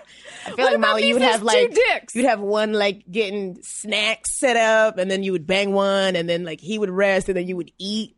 You know, little break, then bang the other well, one. Molly, you got a new back, so you definitely could take 2 dicks. That's what I'm talking about. I do have a new back. Maybe not 2 big dicks, but like a medium sized dick, and then like a. I'm not fucking around with 2 dicks for below average dick. I mean, I feel like people who have threesomes don't have great dicks. Honestly, in my mind, I'm I want to assuming. say, yeah. You're No. right. That's why they need help. As a threesome expert, I'm going to tell you, no. You're a Sydney and her monster. 9 threesomes. Yeah. Anyway, So I get there. He's there already. And What he look like? I mean, Tell like, about it. like Clark Kent, Really? like 6'3", real broad, real like tall, dark, and handsome. Just like a like a retired Chippendale. He's like fucking buff, and he's like hot. you are painting the photo here. Yes. I mean, this man is just like, his hands like fit across my entire back. Like, he's huge. Wow. He's a huge, Like a giant. beautiful man who like, yeah, he's like a giant. And I'm just like, like, His right, hands- like,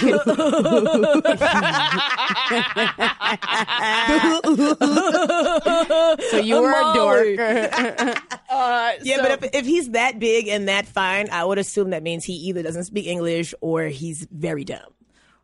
right. Yes. No, I wouldn't made think that. No, I definitely made, because once I dated a male model, so I was like, perfect. Right, This they're is like- right up my alley. They don't like no words. I mean, I seen a picture of him. He's good looking, but he don't look dumb. No, he's actually not. He's actually very smart. Yeah, he and looks like, smart. I can see the way he part his fucking hair. He has a part. He has a part. Yes, He girl. parts his hair. It's smooth. He's like slick. He's like very. Molly, you should have led with the fact that he parts his hair. I With a said comb. Clark Kent. I didn't know that Superman was parting his hair. I know that Clark Kent had glasses. Clark Kent and flies through the air, and never loses his part. Never loses that curl. Nuts. So what does the girl look like? So she's late, and we are like, and I was like, Which whoa. is a terrible move for her because Oh, if my I'm God. bringing my man to meet another bitch, I'm getting there early. Oh, yeah. We're pulling up together. No, I'm getting there early. I'm like, No, you together meet me is there. the move. Right. Like, it was weird. Where was she that Me- he got there first? Meet me early. I'm gonna get there early. Talk to the waiter. Listen, another bitch is coming in, and Yeah. it's gonna be messy. So Well, oh my God, Sydney is really, why is it so violent for you? And it was like, I'm told that it's her idea. The whole thing is her idea. The that whole means thing he's is, about to break up with her, and she's panicking. Right. That's what that is. Wow, you just ruined the end of the story, Sydney. Well, That's what happened. I'm saying that's a fact. Like if you were like, "Yo, I'll do whatever you want, so you could stay," it would be a threesome. Well, yeah, Not that's me. what, See, this is why I don't care about how men feel. I'm not a desperate Hail Mary pass to keep my man is to bring another chicken to the situation. No. Girl, I fuck would outta never. I'd be like, if you want to go, go. And also, I'm never gonna bring someone into my situation. Yeah. I'm going out. I'm going out. I'm Yeah. going out for food. You know what I'm talking about? Because I want to go home. I don't want these people in my home. I don't want them in my space. I don't want no. I'm here. I for don't that. want to never see these people again. I don't even want them to be from this coast. Yeah. Boom. Well, you said they And were in they're not. California. Look at God. Look at God.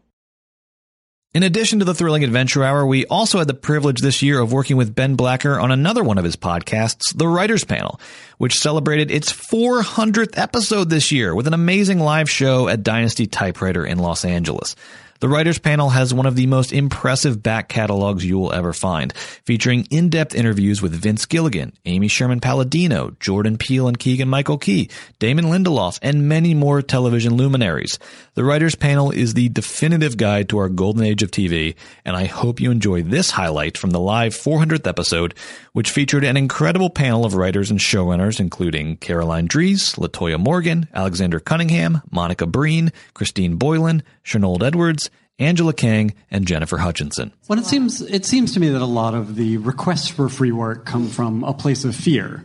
On the buyer's side, it's we need to feel secure in paying you to do this thing, so do all the free stuff first. But what's hard is when you go into pitch, and I would love to hear from everybody here who's like sold all this stuff, because I've sold certain things and some things go and some things don't, but they want this is such a Tony Robbins thing of like a need for like certainty and a need for adventure at the same time. And that's what they want. They want certainty. They want to know you have all the secrets of the universe in your iPad or in your cards or in your head, however you pitch. But they also want to be enticed. So they want you to tell them everything, but they don't want you to tell them everything because they want to be seduced. And that's important too. So like I've been back and forth working on a couple of pitches the last couple of months and trying to find that level of, I'm the kind of person who I will like arrest you for 8 hours and tell you every single detail of this whole world. And nobody wants that, obviously, right? But at the same time, the 10-minute pitch is like, I haven't even gotten into the part where the angels come down. Just, just give me 5 more minutes, So, I mean, the balance of what do you keep and what do you not keep? And walking into a room where if you're pitching on a book, you have to assume no one's read that book. Even though the people you're bringing with you, the producers, will have read it and they know it, and maybe you know the author, maybe that's going great. Podcast, they probably heard it, right? But because they're not readers, right? Well, and to be fair, they have to read a lot. Sure, and they all have families, Absolutely. And it's I get that, but I don't get it. I want them to have read more, but I never expect it. That's the thing. So, what's the balance for you guys of seduction and enticement versus, listen, here is a chart of 5 to 7 seasons, and here are the points we're going to hit, and it's going to spike on Twitter season 4 because of this. Right. Just trust me. Like, how do we do that? Well, and the details that you think are important versus the ones that are important for telling that story. I mean, well, first of all, sometimes it doesn't help if they've listened to the podcast. I found that, I had better pitches on Night Vale when maybe they weren't as familiar with it because they have expectations. If they've listened to it, they think this is going to be who you're following, this is going to be what the show is, and then if you don't meet those, then you're not selling to that place. It's a hard balance, and this is something I consistently struggle with. I am the person where I go in and it's never the right amount of detail. Like, if I overdo it, my agent's like, oh, wow, apparently you gave a lot of detail. And then if I underdo it, it's like, oh, they want you to come back. And it's a hard balance. And so I think the thing that I have found is, because you're right, they want to know everything, but they don't want to know anything. What they really want to know is, do you know everything? Yeah. And if you can communicate that to them, then I think that's when you have a more sort of successful moment. And so when it comes to details, I try to do a thing where there are specific details that I highlight that are important to me, that I feel like I can pitch really well because they're meaningful for me. And then they're like, oh, she has details. There must be more details. It's not always successful, but I think that's the thing is do you have a point of view that's really strong? Can we invest in you even if we don't have it all in our heads? Yeah. Monica, you were nodding your head during this. I mean, I have no answer to this because I struggle with it all the time. And the most successful pitch I had, which was Midnight Texas, I walk in and give them 30 minutes of a small town story, and it was based on a book that no one had read. And they looked at me and said, turn around, Monica. And I turn around, and there's a picture of Jamie Alexander's back with all the tattoos on it, and they're like, make it that, and you got a deal. And they walk out, I'm getting high fives from the producer. I'm like, what just happened? I didn't pitch that, though, at all. It's a small town soap opera. What is this?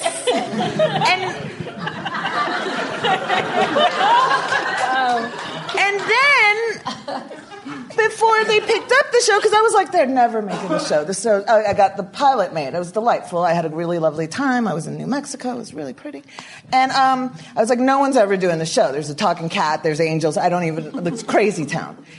But it was a small town soap with supernaturals. And I get called in and it's like, can you make it a demon of the week? Because if you can, you gotta sail. And I'm like, what did I pitch? Why did I pitch? Just tell me what you want. This is a make your own adventure. So I don't 100% have answers because it was successful. It worked. And the show, as wackadoo as it was, got a second season. So in a strange way, I'm just like, all right, let me just go into this like little, rabbit hole and just figure out what's happening, because no one knows. Like, that's what's amazing to me. That This knows. is NBC. This was NBC, right? And what year was this? This was like 2 years ago. 2 years ago. This was like right after we fucked up on Constantine and did a serialized show with heard a demons. lot about- And they were like, "Can't you just make it like grim? Can't you just do an exorcism of the week?" I was like, "But all exorcisms are kind of going to look the same if we do that." But you nailed it. So I mean, it was. You work very hard on your pitches, and you work very hard on creating a world in your mind that you understand, and you know how to break the story, you know what the emotional arcs are, and then you just get thrown these things, like, pow, make it this, and you're like, all right. And I mean, part of it for me is I always think of this job a little bit like a Project Runway challenge. Like, it's like, go to the 99-cent store and make a gown. And I feel like that keeps me sane, because otherwise I will go crazy when they tell me to make a gown out of construction debris. But that's, part of the fun of the job is like, all right, well, let's make a gown, I guess. From A to Z, we have finally arrived at the end of the Forever Dog roster with Alexis G. Zoll's innovative interview podcast, Zoll Good. On each episode of Zoll Good, Alexis interviews a fellow comedian, entertainer, or influencer about their life and career. And she also interviews one of their parents, or siblings, or best friends, or colleagues to get the real story behind their public persona. The interviews are then cut together in a point-counterpoint fashion that makes Zoll Good really unlike any other interview podcast you've ever heard. In the following clip, our last clip, Alexis talks to comedian and director Bo Burnham and his sister Sam. Enjoy. I was always incredibly, incredibly competitive, and I still am competitive. And I have to unlearn that stuff, but I feel like a deeply, deeply competitive person. And I've only... Yeah. So did you always see him kind of going into entertainment, or what was that prediction on your end as to where he would end up career-wise? Honestly, I just always knew he was going to be great. Like, I still tell him to this day, which he laughs in my face, that, like, if this doesn't work out, he can just go be a brain surgeon. And I truly believe he could. Like, I really think he's just, like, that smart and great at everything. He's kind of just awesome at everything he does. Again, that sounds like I'm being weird, but I really think that. That's very, that's it's untrue. And that's part of her and my mother's want to tell me that all the time is actually a burden that I've been trying to shake since I was 3 years old, which is like, you guys have to stop telling me I'm the smartest, greatest boy that's ever lived from the time I'm 2, or then I try to seek that from the world. And anything less than that is obliteration to me. So now I just nod and smile when they tell me that. But it's very sweet. And I know she actually does believe that, which is very sweet. Yeah. But it's very not true. But once you started doing the plays, it was like, oh my God, you have to keep doing this. You just have to. I mean, he was so good at acting and so creative. And then once he started performing and doing the comedy stuff, just everything that he writes just feels, I mean, right when he got started, it felt like, oh, of course, this is what you need to be doing. She also mentioned that you at one point got really into magic. Sure. So what sort of sparked that? Probably just being a loser and thinking, why not just complete the vision of myself? With I'm already down here, so unappealing to women and my peers. I might as well start doing magic. No, I don't know. I just liked it. It was probably performative. There's also something fun about it. I also liked math and tricky, puzzly things. And there's like magic sort of blent the world of like theater and performance and puzzles. And again, just repulsion to everyone around you. It also, I don't know. I still love magic. Do you feel like you were repulsed, or people were repulsed by you? No. I think it was, no. And, I was somewhere where it's like, probably the coolest kid in class was doing magic. But I felt uncool, not uncool. Yeah. I mean, a dork. Nah, that word's become something else. I was just like a passionate little dork. Okay. So you had your specific interests that you were very into. Yeah. Just like theater and magic and I have friends where I look back and I'm like, man, you were cool. Like you were cool at 12. It's not about being cool. Like you were cool necessarily to those around you. I would just always, just had eccentric interests. I think there is something cool about being a young person and liking what you like and not being, concerned if that's necessarily like the coolest thing. I think that gets cooler and cooler in hindsight as you get older. You're like, oh, I was confident. Yes. Yeah, I think so. In hindsight, I wish hindsight did worked on magic. It just isn't working for me. It's immune. Svengali decks and foam rabbits are not really helping. They're not getting any better in the rear view. But no, I had a lot of fun. And it's like, I guess I sort of understand where you're coming from as well, because I am an only child and both of my parents just think I'm the bee's knees. They just love it. They think I'm great. And then so when I go into things, I'm like, so that was great. It was great. And it's like, it was good. Oh, I want everyone to think that I'm as great. Yeah, as the world's not your parents. Yeah. Yeah.